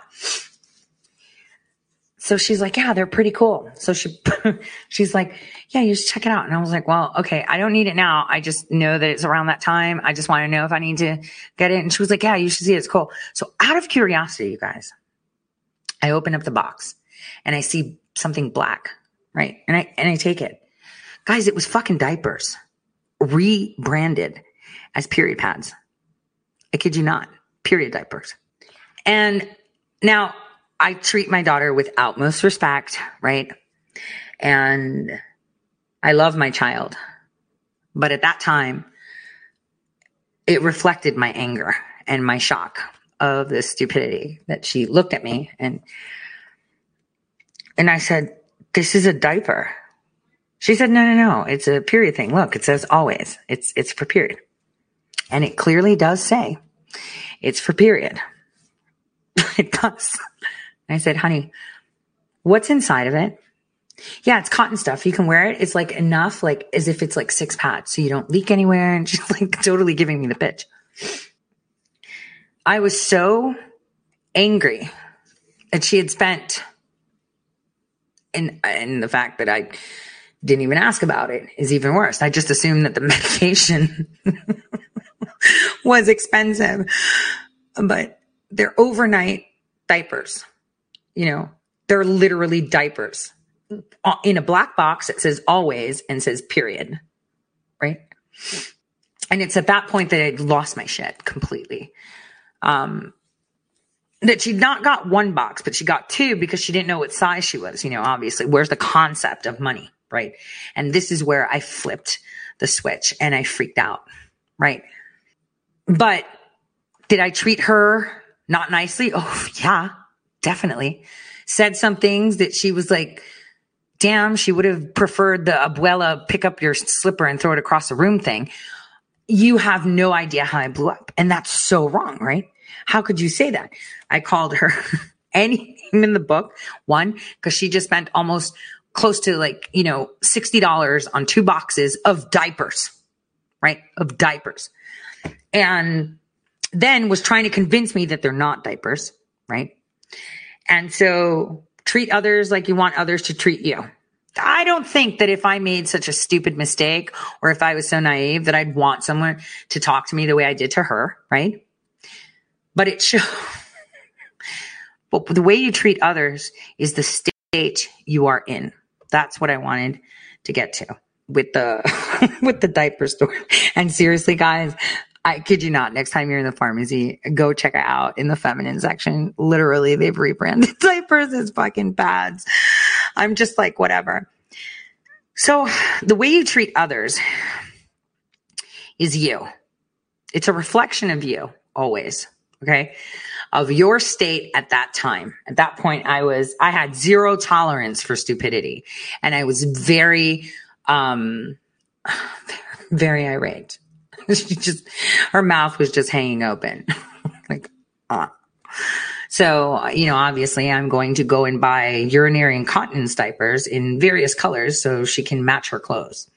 But anyway, anger, cordialness, kindness, flirtiness, deception, all of these things are the state that you're in, right?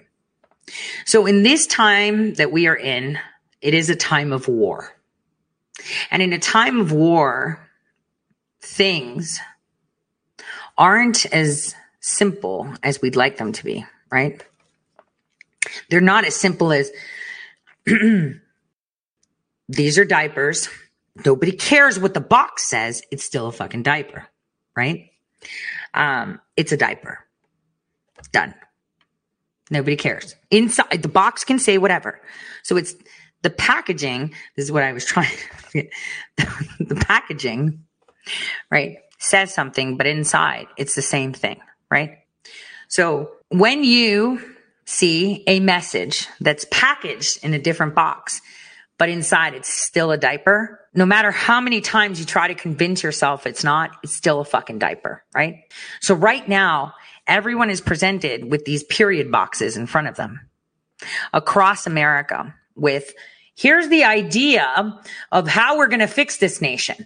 We're going to focus on this today because that's going to help. We're going to focus on this today because that's going to help. Those are all period boxes with fucking diapers inside.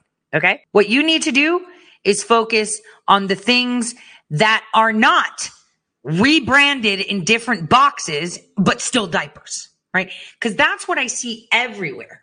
On news channels, on social media channels. You know, when I was talking with my Taiwanese/Chinese/Hong Kong base on WeChat earlier, what they realized was that they were getting duped, right? They were completely getting duped by certain groups that are not organizing officially, because you can't do that shit in China, right?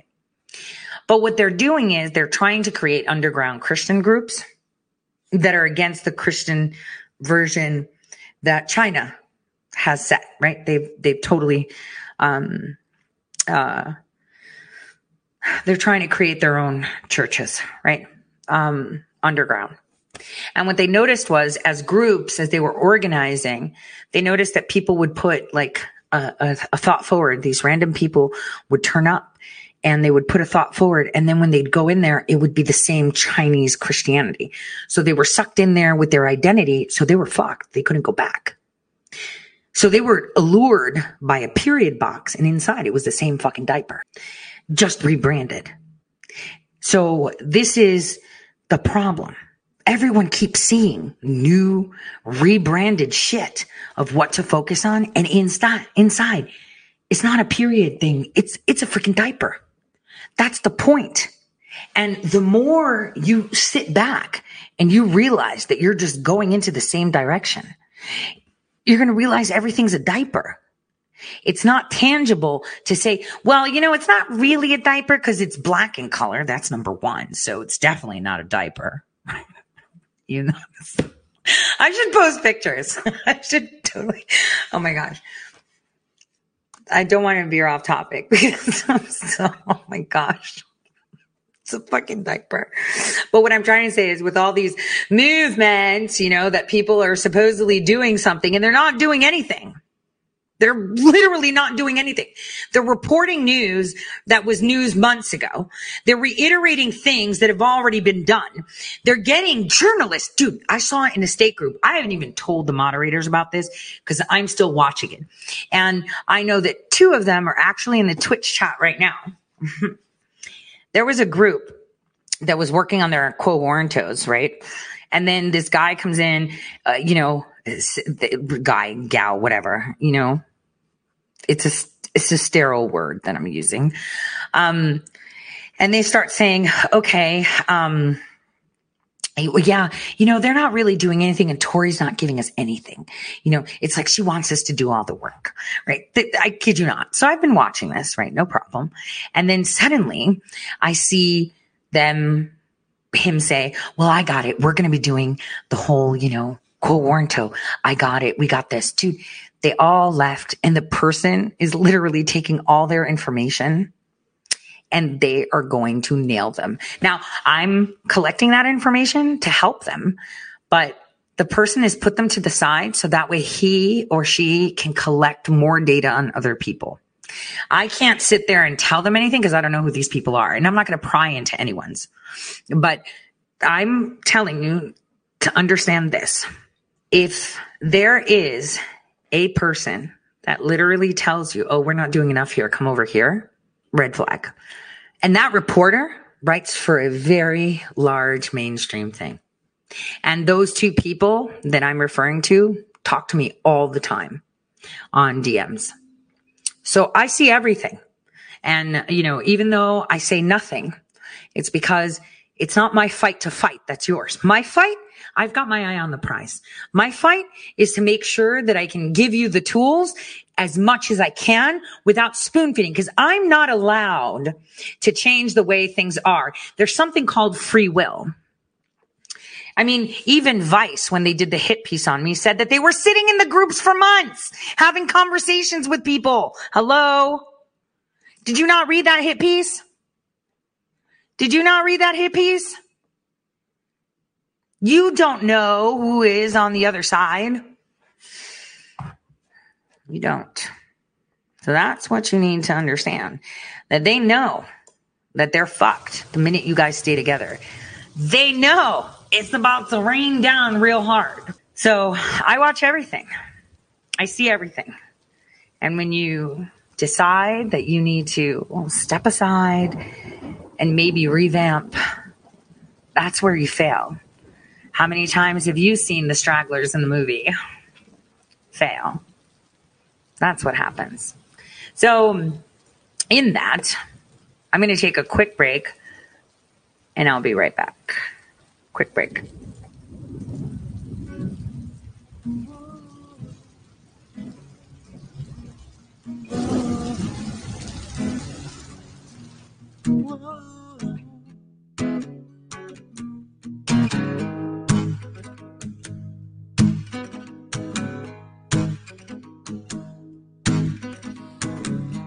I must have dreamed 1,000 dreams, been haunted by a million screams, but I can hear the marching feet moving into the street. Now did you read the news today? They say the danger's gone away, but I can see the fire still alive, burning into the night. There's too many men, too many people making too many problems, and not much love to go around. Can't you see this is the land of confusion? But this is the world we live in, and these are the hands we give on. Use them and let's start trying to make it a place worth living in.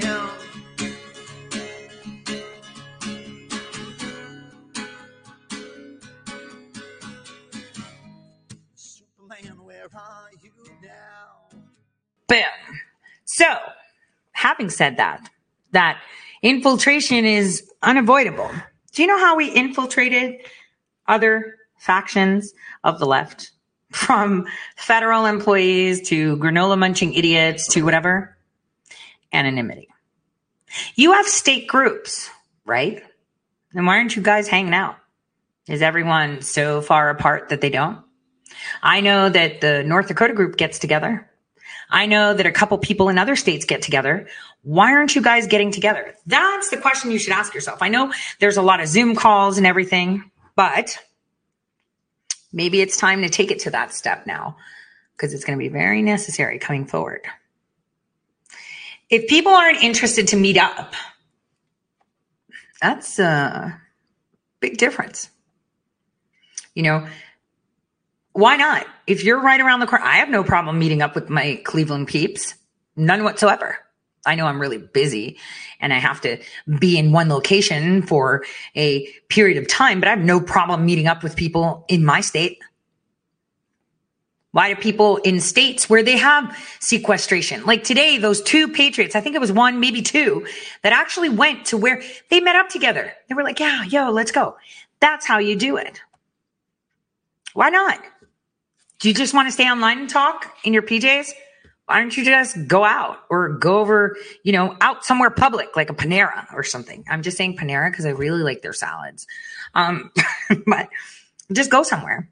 Why are you not there? I mean, all of us are probably going to Manhattan together, right? We're just going to go there and maybe, I don't know, just be there and eat together, right? At some point in August, I guess. Getting together is a big deal. People don't do that anymore. You don't need to go to any place that's specific, right? Just be like, dude, I'm at home. I can sit at home and have coffee and smoke cigarettes and be on Telegram. Or, you know what? I'm going to be down at the park with my coffee, my sunglasses, because it's good weather right now. Want to go hang out? That's basically it. You guys are connected. Completely connected. And guess what? That's where you can have very candid conversations too. So even if your state is open or not, because I think Illinois just shut down again, right? You can get together. You can go over somebody's place. I mean, you don't even have to do a place. You know what? They have office spaces that they rent. You can meet at a lobby of a hotel. They don't know if you're staying there or not, right? You just go there. If you're like wary, I don't know, just go to a lobby of a hotel. Why are you waiting for what? Get together. Merge. Be a community. We're doing it online. Time to make it a reality. And hang out and put a face to the name. Boom. Not just on your Zoom chats. Now, there are people that are really far away and they can't do it. Like I know, for example, like the North Dakota group. There's a lot of people that have like a couple 100 miles between them. It's actually quite a big state and it's very rural, right? But I mean, there's 3 people in one city. They could get together. And I know they do. There's people in Louisiana that get together, in that state that help me that get together. In Texas, I'm sure, right? That's what's up. It's all about walking the walk. Your community, get together. Do stuff together. Do stuff together. Stay within your counties. Where is it? 40 minutes away? That's a pretty reasonable thing. Once a week, once a month, once every 2 weeks, whatever. Get together. See each other. Now you've come to that point that you have that cyber location to meet. Now meet in person and get it done. Support each other. Be there for each other. Talk. That's how change is made. So first, you created your own groups. Now you're talking. You've been infiltrated. When I tell you, when you see how this happens, oh man, and the accounts that they're linked to, you'll be like, now we see why you're upset, Tori. Now we see why you're so unapologetic about it. Right? So there's a lot of people, a lot of people. I you know what? Starting next month, whenever I'm going to a state or a city, I'll let you guys know so that way we can hook up. I know I've said we should all get together, but we could like all meet up. I had so much fun meeting up with people in Sarasota. I wish I saw a bunch of other people too, just to hang out, because we're all what? Striving for the same goal, right? We're all striving to maintain the foundations of a nation that have been ripped apart from us for over a century, and we haven't realized it. It has happened over a couple generations. It didn't just happen yesterday. It's just that here's the thing. The generation between 1965, I guess, and 1990, we're in that transition phase into technology. So it was the worst point in time for them to accelerate, because they had generations in there that didn't have the tech, were raised by those that didn't have the tech, and then had the tech, which makes them very adaptable, but very smart. And this is key. Anyone born after 1990 pretty much is useless, right? Because they don't know what it was like to be stuck on the phone with a wire. Some of them don't know that TVs weren't always color, and that they were like small, like 5 inches at some point, right? Radio, what's that? Mixtapes, hello, so what, right? Or that you actually had to work. That's another thing. So it's important to understand that they picked it wrong.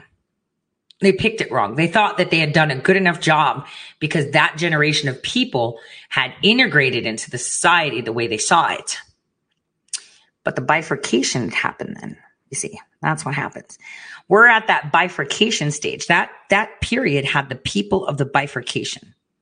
And this is the bifurcation we saw and talked about in the mathematics of predictions.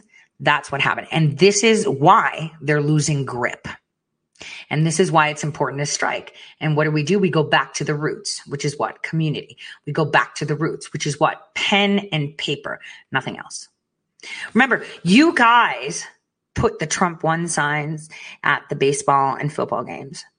You put the Trump one in the water, in the air, and on billboards. I told you it was 120 million. You're starting to see that come out, aren't you? You did that. No one else did it. You did. It wasn't the big channels, right? It wasn't the ones that had a shit ton of money to throw at it, right? It wasn't the ones with the big followings, right? They just did like sexy memes and oohs and ahs, right? It was you. People like you and myself who went through loss of job, unemployment, losing everything, working to make ends meet, right? You did that. Not those that are making millions right now, sitting pretty on a television set or behind a microphone. You did. So it's time to take it to the next step, which is let's get together. The Hands Across America thing was important because you don't need your phones. You guys can actually get some Faraday fabric, line a box, throw all your fucking devices in there, and hang out at the park and just talk. And share ideas. Everybody has a perspective, no matter what education they have. 0 education, 100 education. Nobody cares. You sit down and you have a conversation because you're part of that community. And then you guys have a conversation with someone else. The next time you meet, you can bring your neighbor or someone random from church. Hey, you want to come for coffee? We're talking about what we can do. If they're interested. The problem is that people aren't interested anymore. They really don't care about their existence. And we should start making them care. We should start making them say, hey, I want that human contact. Hey, I want that activity within my community. A lot of people just don't want to because they've realized what I've said from the beginning. I don't like people because they're evil. So, it's important that you guys reach out to each other. It's important that you stick together. And it's important you embrace each other. You could just do anything. It's important. How many of you that have been to rallies felt amazing being around people that thought like you, that felt like you? Tons of you, right? You love the energy at the rallies, right? You love it. Why? Because you're like, damn, there's more people like me. Well, you've got state groups, guys. You've got country groups. There's India group, South Africa groups, Canada group. If you're close to each other, get together. It's freaking amazing. Freaking amazing, isn't it? When everyone gets together, could you imagine how amazing it's going to be when we go to Manhattan? I mean, it's going to be super dope. Right? It's going to be all love, super dope. That's the next step. I mean, we've got another 1 year and 1, 2, 3, wait. Yeah. So less than a year and a half to go. Okay. 14, 15 months left of this. And it's going to get really bad. It's going to be really, really bad, but it's going to get better because you'll have your own mini rallies together. Anywhere. You have state groups, get together. Dude, what are you doing? It's Saturday tomorrow. What are you doing? Well, I don't have much money. Doesn't matter. I'm sure that if you get together, the other person that might have an extra dollar, definitely able to buy you a coffee. Nobody cares. Let's hang out. You don't need money to go hang out. Those of you that are in places like, that have a beach, freaking hell, just go for a beach. Oh, I don't want to take my body out. Dude, I shouldn't be talking. But, just do something. Get together and have candid talk and engagement. That's it. That's it. It doesn't take long to get together. Now, let's do a little bit of a cartwheel, okay? Because we've said that there's nothing is impossible, right? We know that nothing is impossible. Everything is possible. Now, have you ever heard about the psychology of chaos theory? See, this is why it's important you have proximity to things, right? Isn't it less complicated when you see something or you can feel it? Could you imagine someone explaining to you 3D printing? You'd be like, so this string comes out as this thing and then it stacks appropriately and makes something. I'm not getting it. But if you see it, you're like, oh, I totally get it, right? Well, here is the psychology of the chaos theory, the science and psychology behind it, right? It's pretty cool, very interesting. And I think you guys are actually going to love this clip. I left it for last because this is exactly the plays that are being used on you now. Here we go. Chaos theory, broadly defined, is extreme sensitivity to initial conditions. That given a very small difference in initial conditions, the same system will behave after a very short time totally differently. I think the chaos theory in psychology is not that different from a physics viewpoint, except that we have the human component. Chaos basically says, can we make a long-term prediction of any kind of a system? Which brings us to the notion of the butterfly effect, a seemingly insignificant event that causes a chain of events over time that create unpredictable outcomes. Well, all of life is unpredictable, but who's to say what is an insignificant event?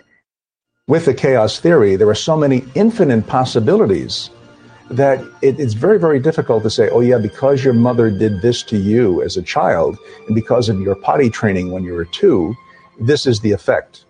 It is not linear. The chaos theory, if it were linear, would be very easy to deal with in terms of psychotherapy, but it's not linear.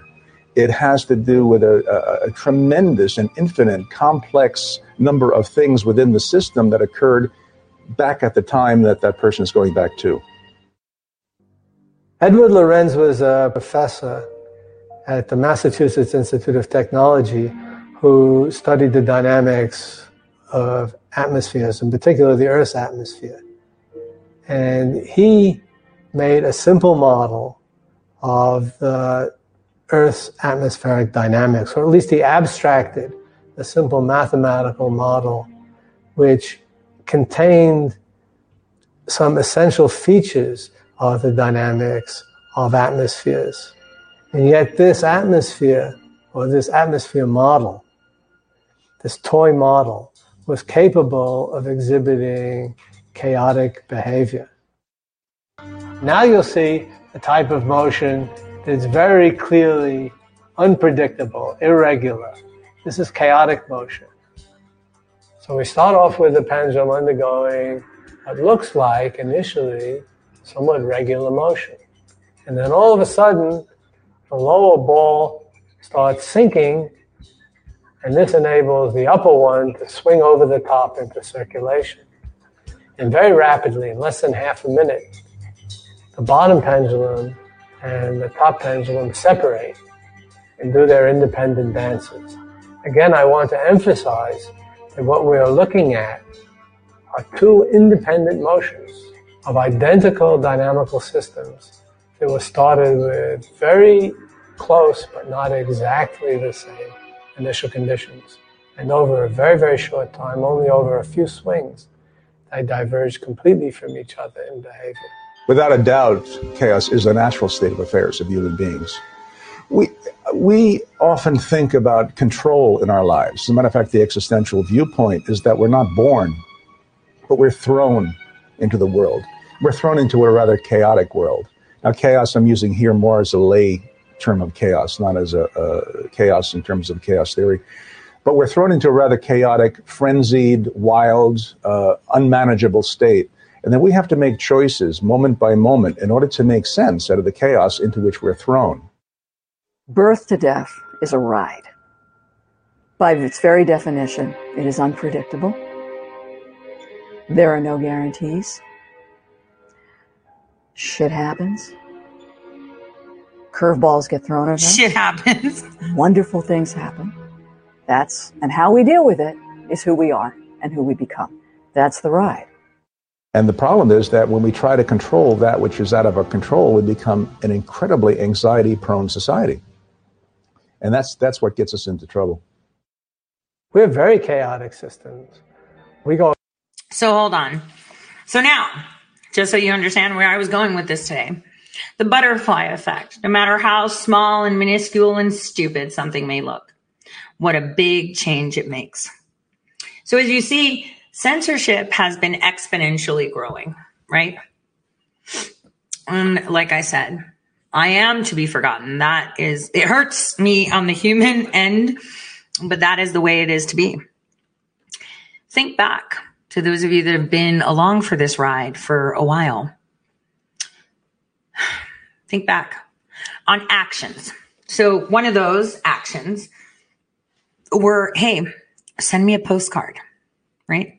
First thing. And I'm still getting mail, which I freaking love, by the way. But that was the first thing. The next step, what did we do? We sent letters to the President of the United States. You remember that? We flooded him with letters, right? Then we forced the Attorney General of Ohio to write a letter to Biden and tell him, dude, China's not taking over our energy grids. You're going to be in a lot of trouble, right? Then you guys created your groups. Look at where you're going with this. All the while, exponentially, things have been escalating. Created groups. You started talking online. Censorship has been moving with you at the same place. So if you stay at a lambda of 0, where you stay constant, or you drop down, you're going to go to 0 and you're going to fail. But if you take it up to the top, then it changes. So now they're going to curve your speech. Now they're telling you you're not allowed to. Well, guys, you already have groups. Get together. You don't need to be online. They could censor the shit out of your memes and talking. You see how it goes? It all started from, let's send each other postcards. That connectivity. So now the next thing is, let's all plan a trip together and just hang out, not protest, not bring signs and stickers, but just hang out. Just pick a city and say, we're all going to flood that city and tell them, hey, we love you, right? And then you guys in your groups get together. Can they censor you from hanging out?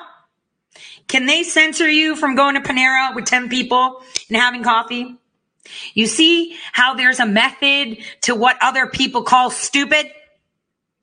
I'm trying to show it to you, because that's the way it works. Chaos is when you're trying to control something you can't. Can you control them silencing you online? Fuck no. They've got so much power right now. Only thing you can do is write about it, complain about it, and try to find ways around it. But the real proof of how powerful you are is when they can't stop you from talking. Could you imagine? 2,000 people show up in a freaking dinky town, book out all the hotels, flood the restaurants. Don't argue. They could be liberal as F, right? You just hang out and you're just like, we love you. We're here. We're all united. Tell us about your town. It's like super tiny. Love it. Let's hang. Hey, by the way, Kansas, your town's going to be the fault of us all dying. Look what's happening in South Africa. Hand to foot disease is now there. Oh, shit. Right on time. Africa. Go back to my show where I said, hey, when Africa happens, when it comes into the picture, shit's going to hit the fan. And I literally said that years ago.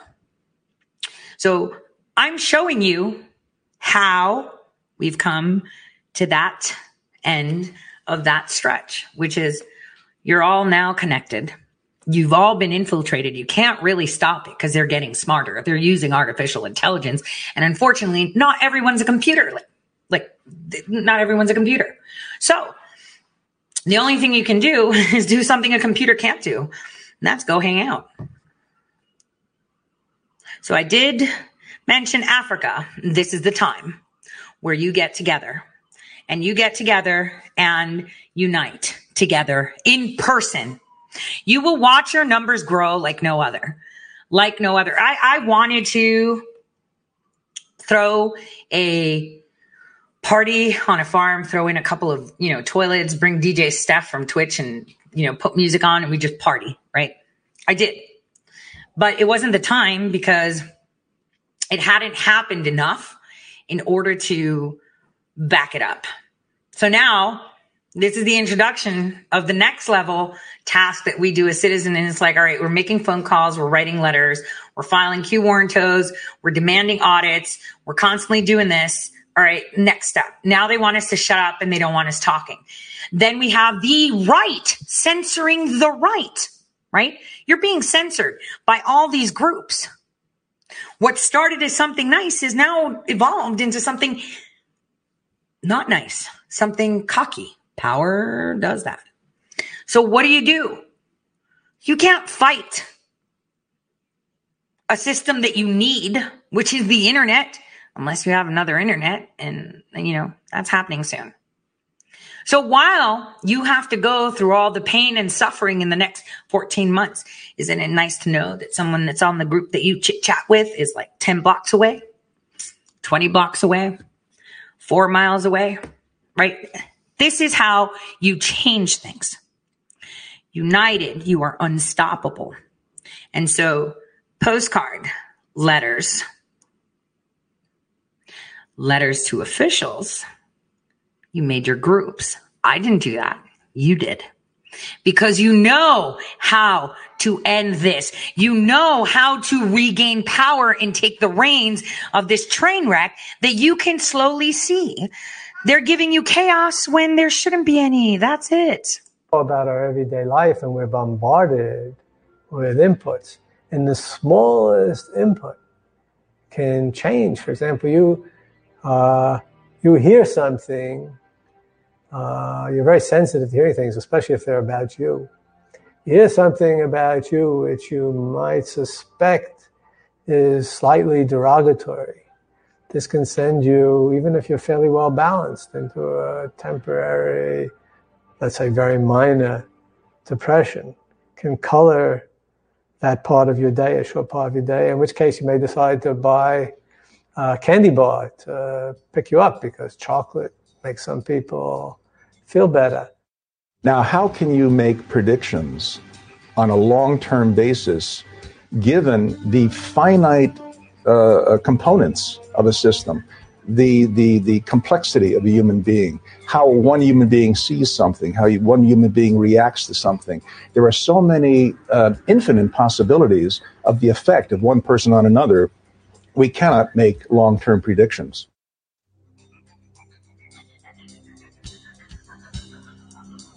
To want to invite information that we have spent a lifetime avoiding knowing because we're terrified of how that may change the system, how that may create chaos in the system, is a very compelling challenge. We have all these small inputs. We don't normally think of them that way. But if you sometimes feel a little bit depressed or a little bit elated, when you think about it, it may be some very, very small thing that made you that way. Just looking at something that's extremely pretty, which catches your eye and so on, may make you feel much better. And that can, so we're extremely sensitive to that. And I would say we're chaotic. We're a chaotic system. If I'm afraid of being mugged in New York City walking down the street, I will become very, very cautious. As I become cautious, I become a target. Therefore, I am inviting the very thing that I'm afraid of. So yes, I think that chaos and the fear of the chaos actually invites more chaos. This is why you should be eating chaos for lunch. The small thing of sending a postcard, the small thing of sending the president a letter was in a unified stance to actually do something more personal than just go on a Facebook page or send a meme. That was something tangible that someone was getting in their hands and they could see and feel, right? That was a big deal.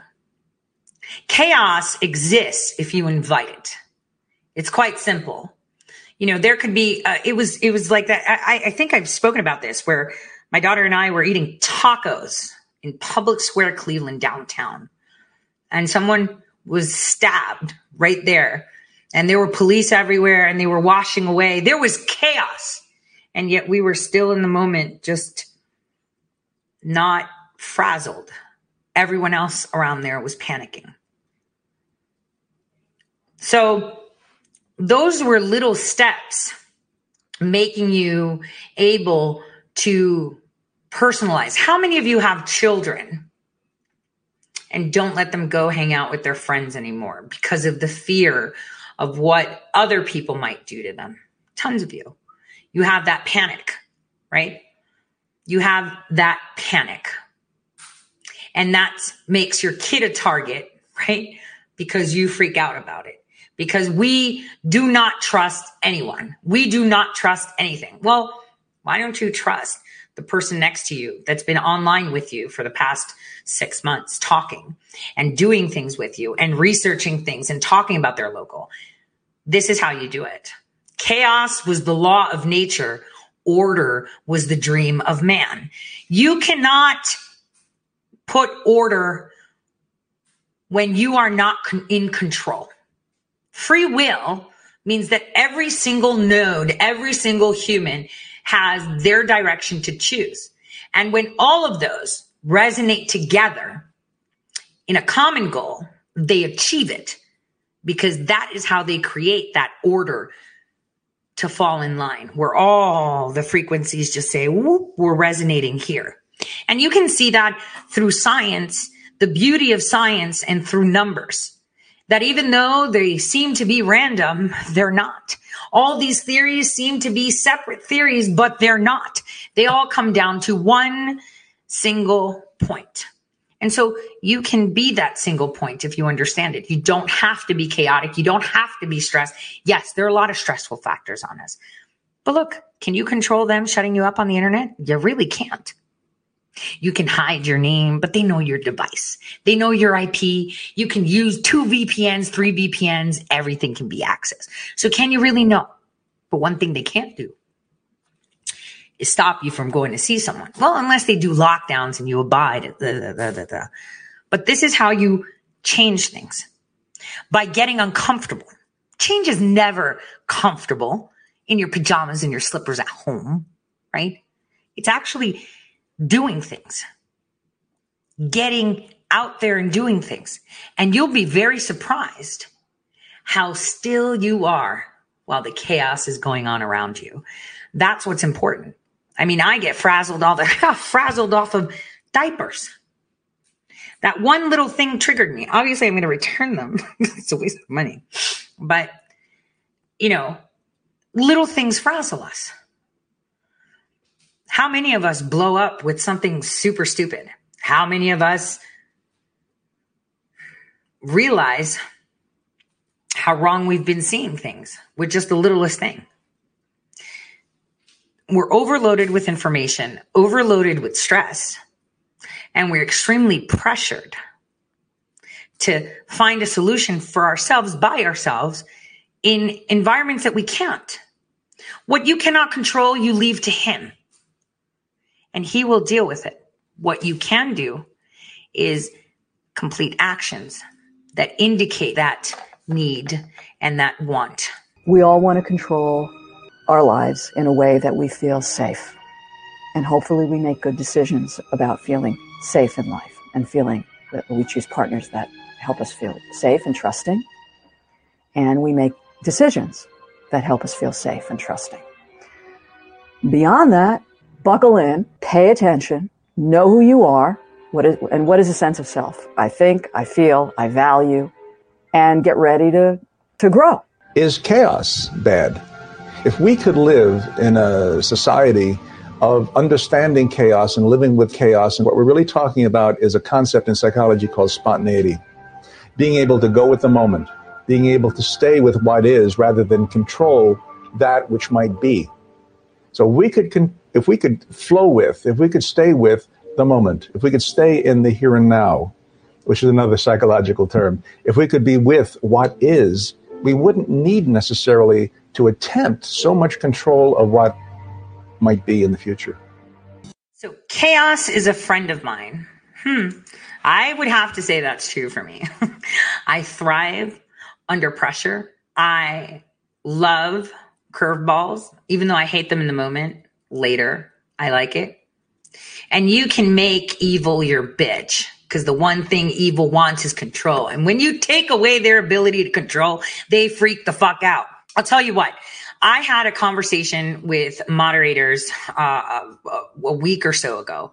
And you know, when we have conversations, I kid you not, like 1 o'clock in the morning, 2 o'clock in the morning.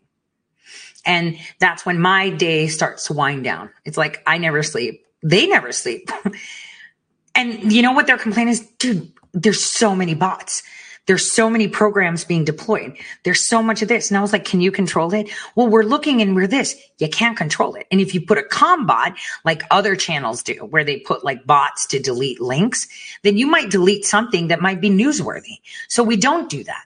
So what do? What do you do? And I remember I told one of them, you can't control it. You just have to accept that you're going to be infiltrated, period. That's the way it is. You have to accept it and work with it.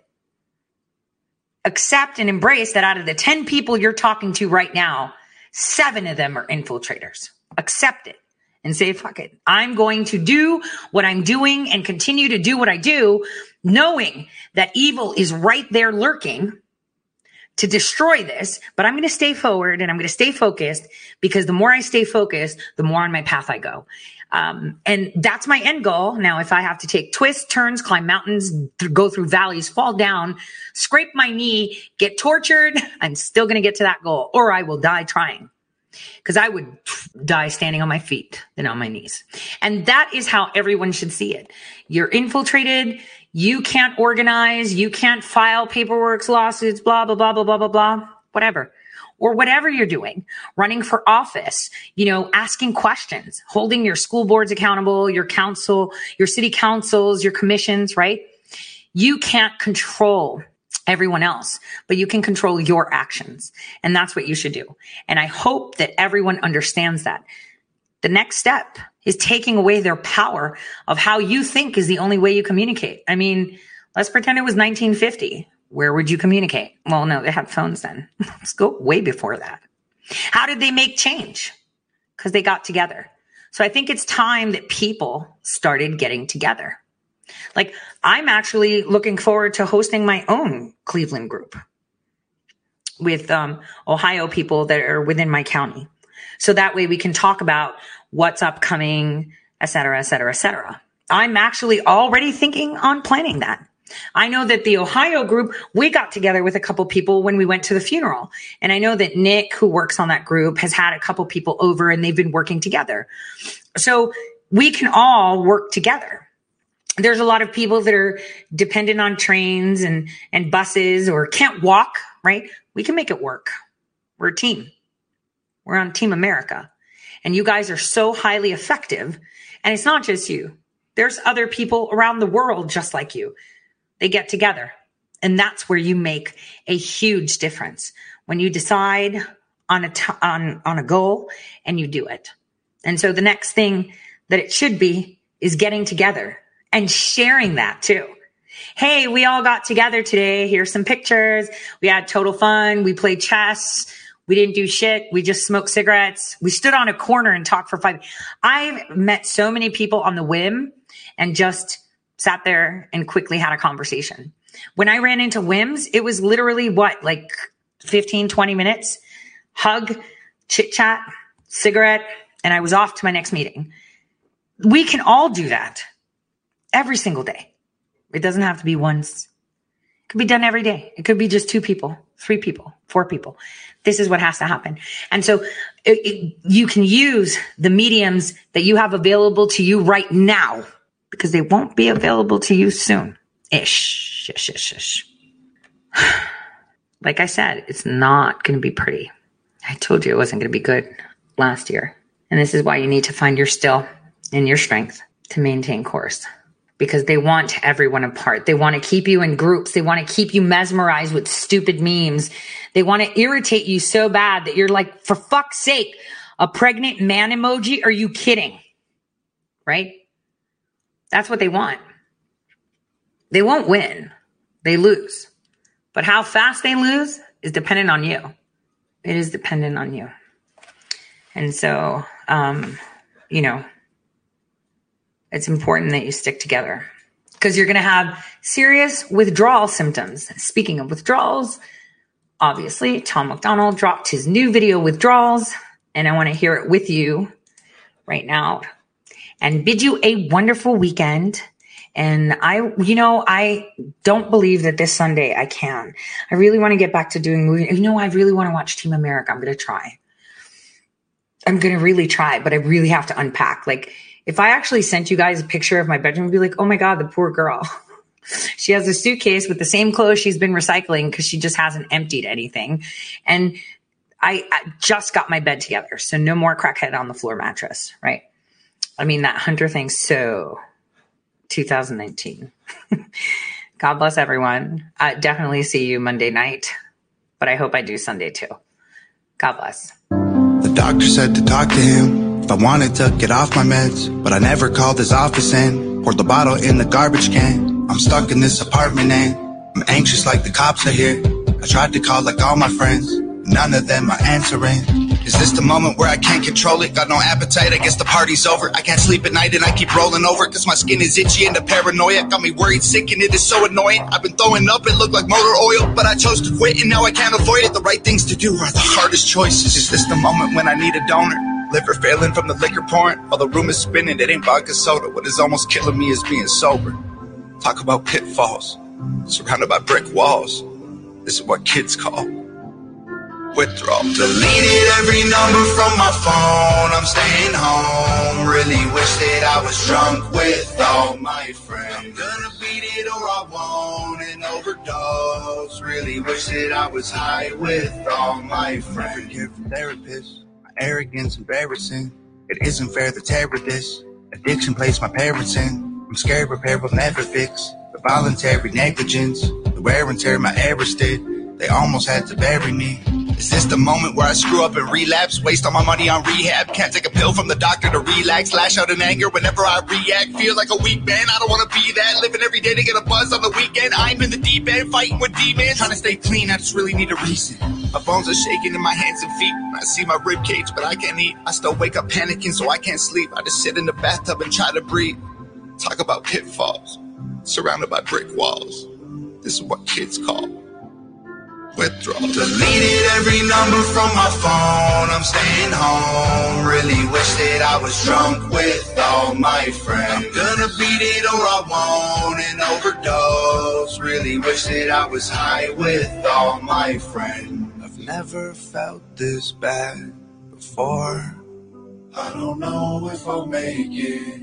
Don't have the strength to get off the floor right now, but I'm hoping and praying. My whole life I wanted more. This might be the end, but now I've had too much fun. It's over now. I loved what I hated. Deleted every number from my phone, I'm staying home. Really wish that I was drunk with all my friends. I'm gonna beat it or I won't and overdose. Really wish that I was high with all my friends. Deleted every number from my phone, I'm staying home. Really wish that I was drunk with all my friends. I'm gonna beat it or I won't and overdose. Really wish that I was high with all my friends.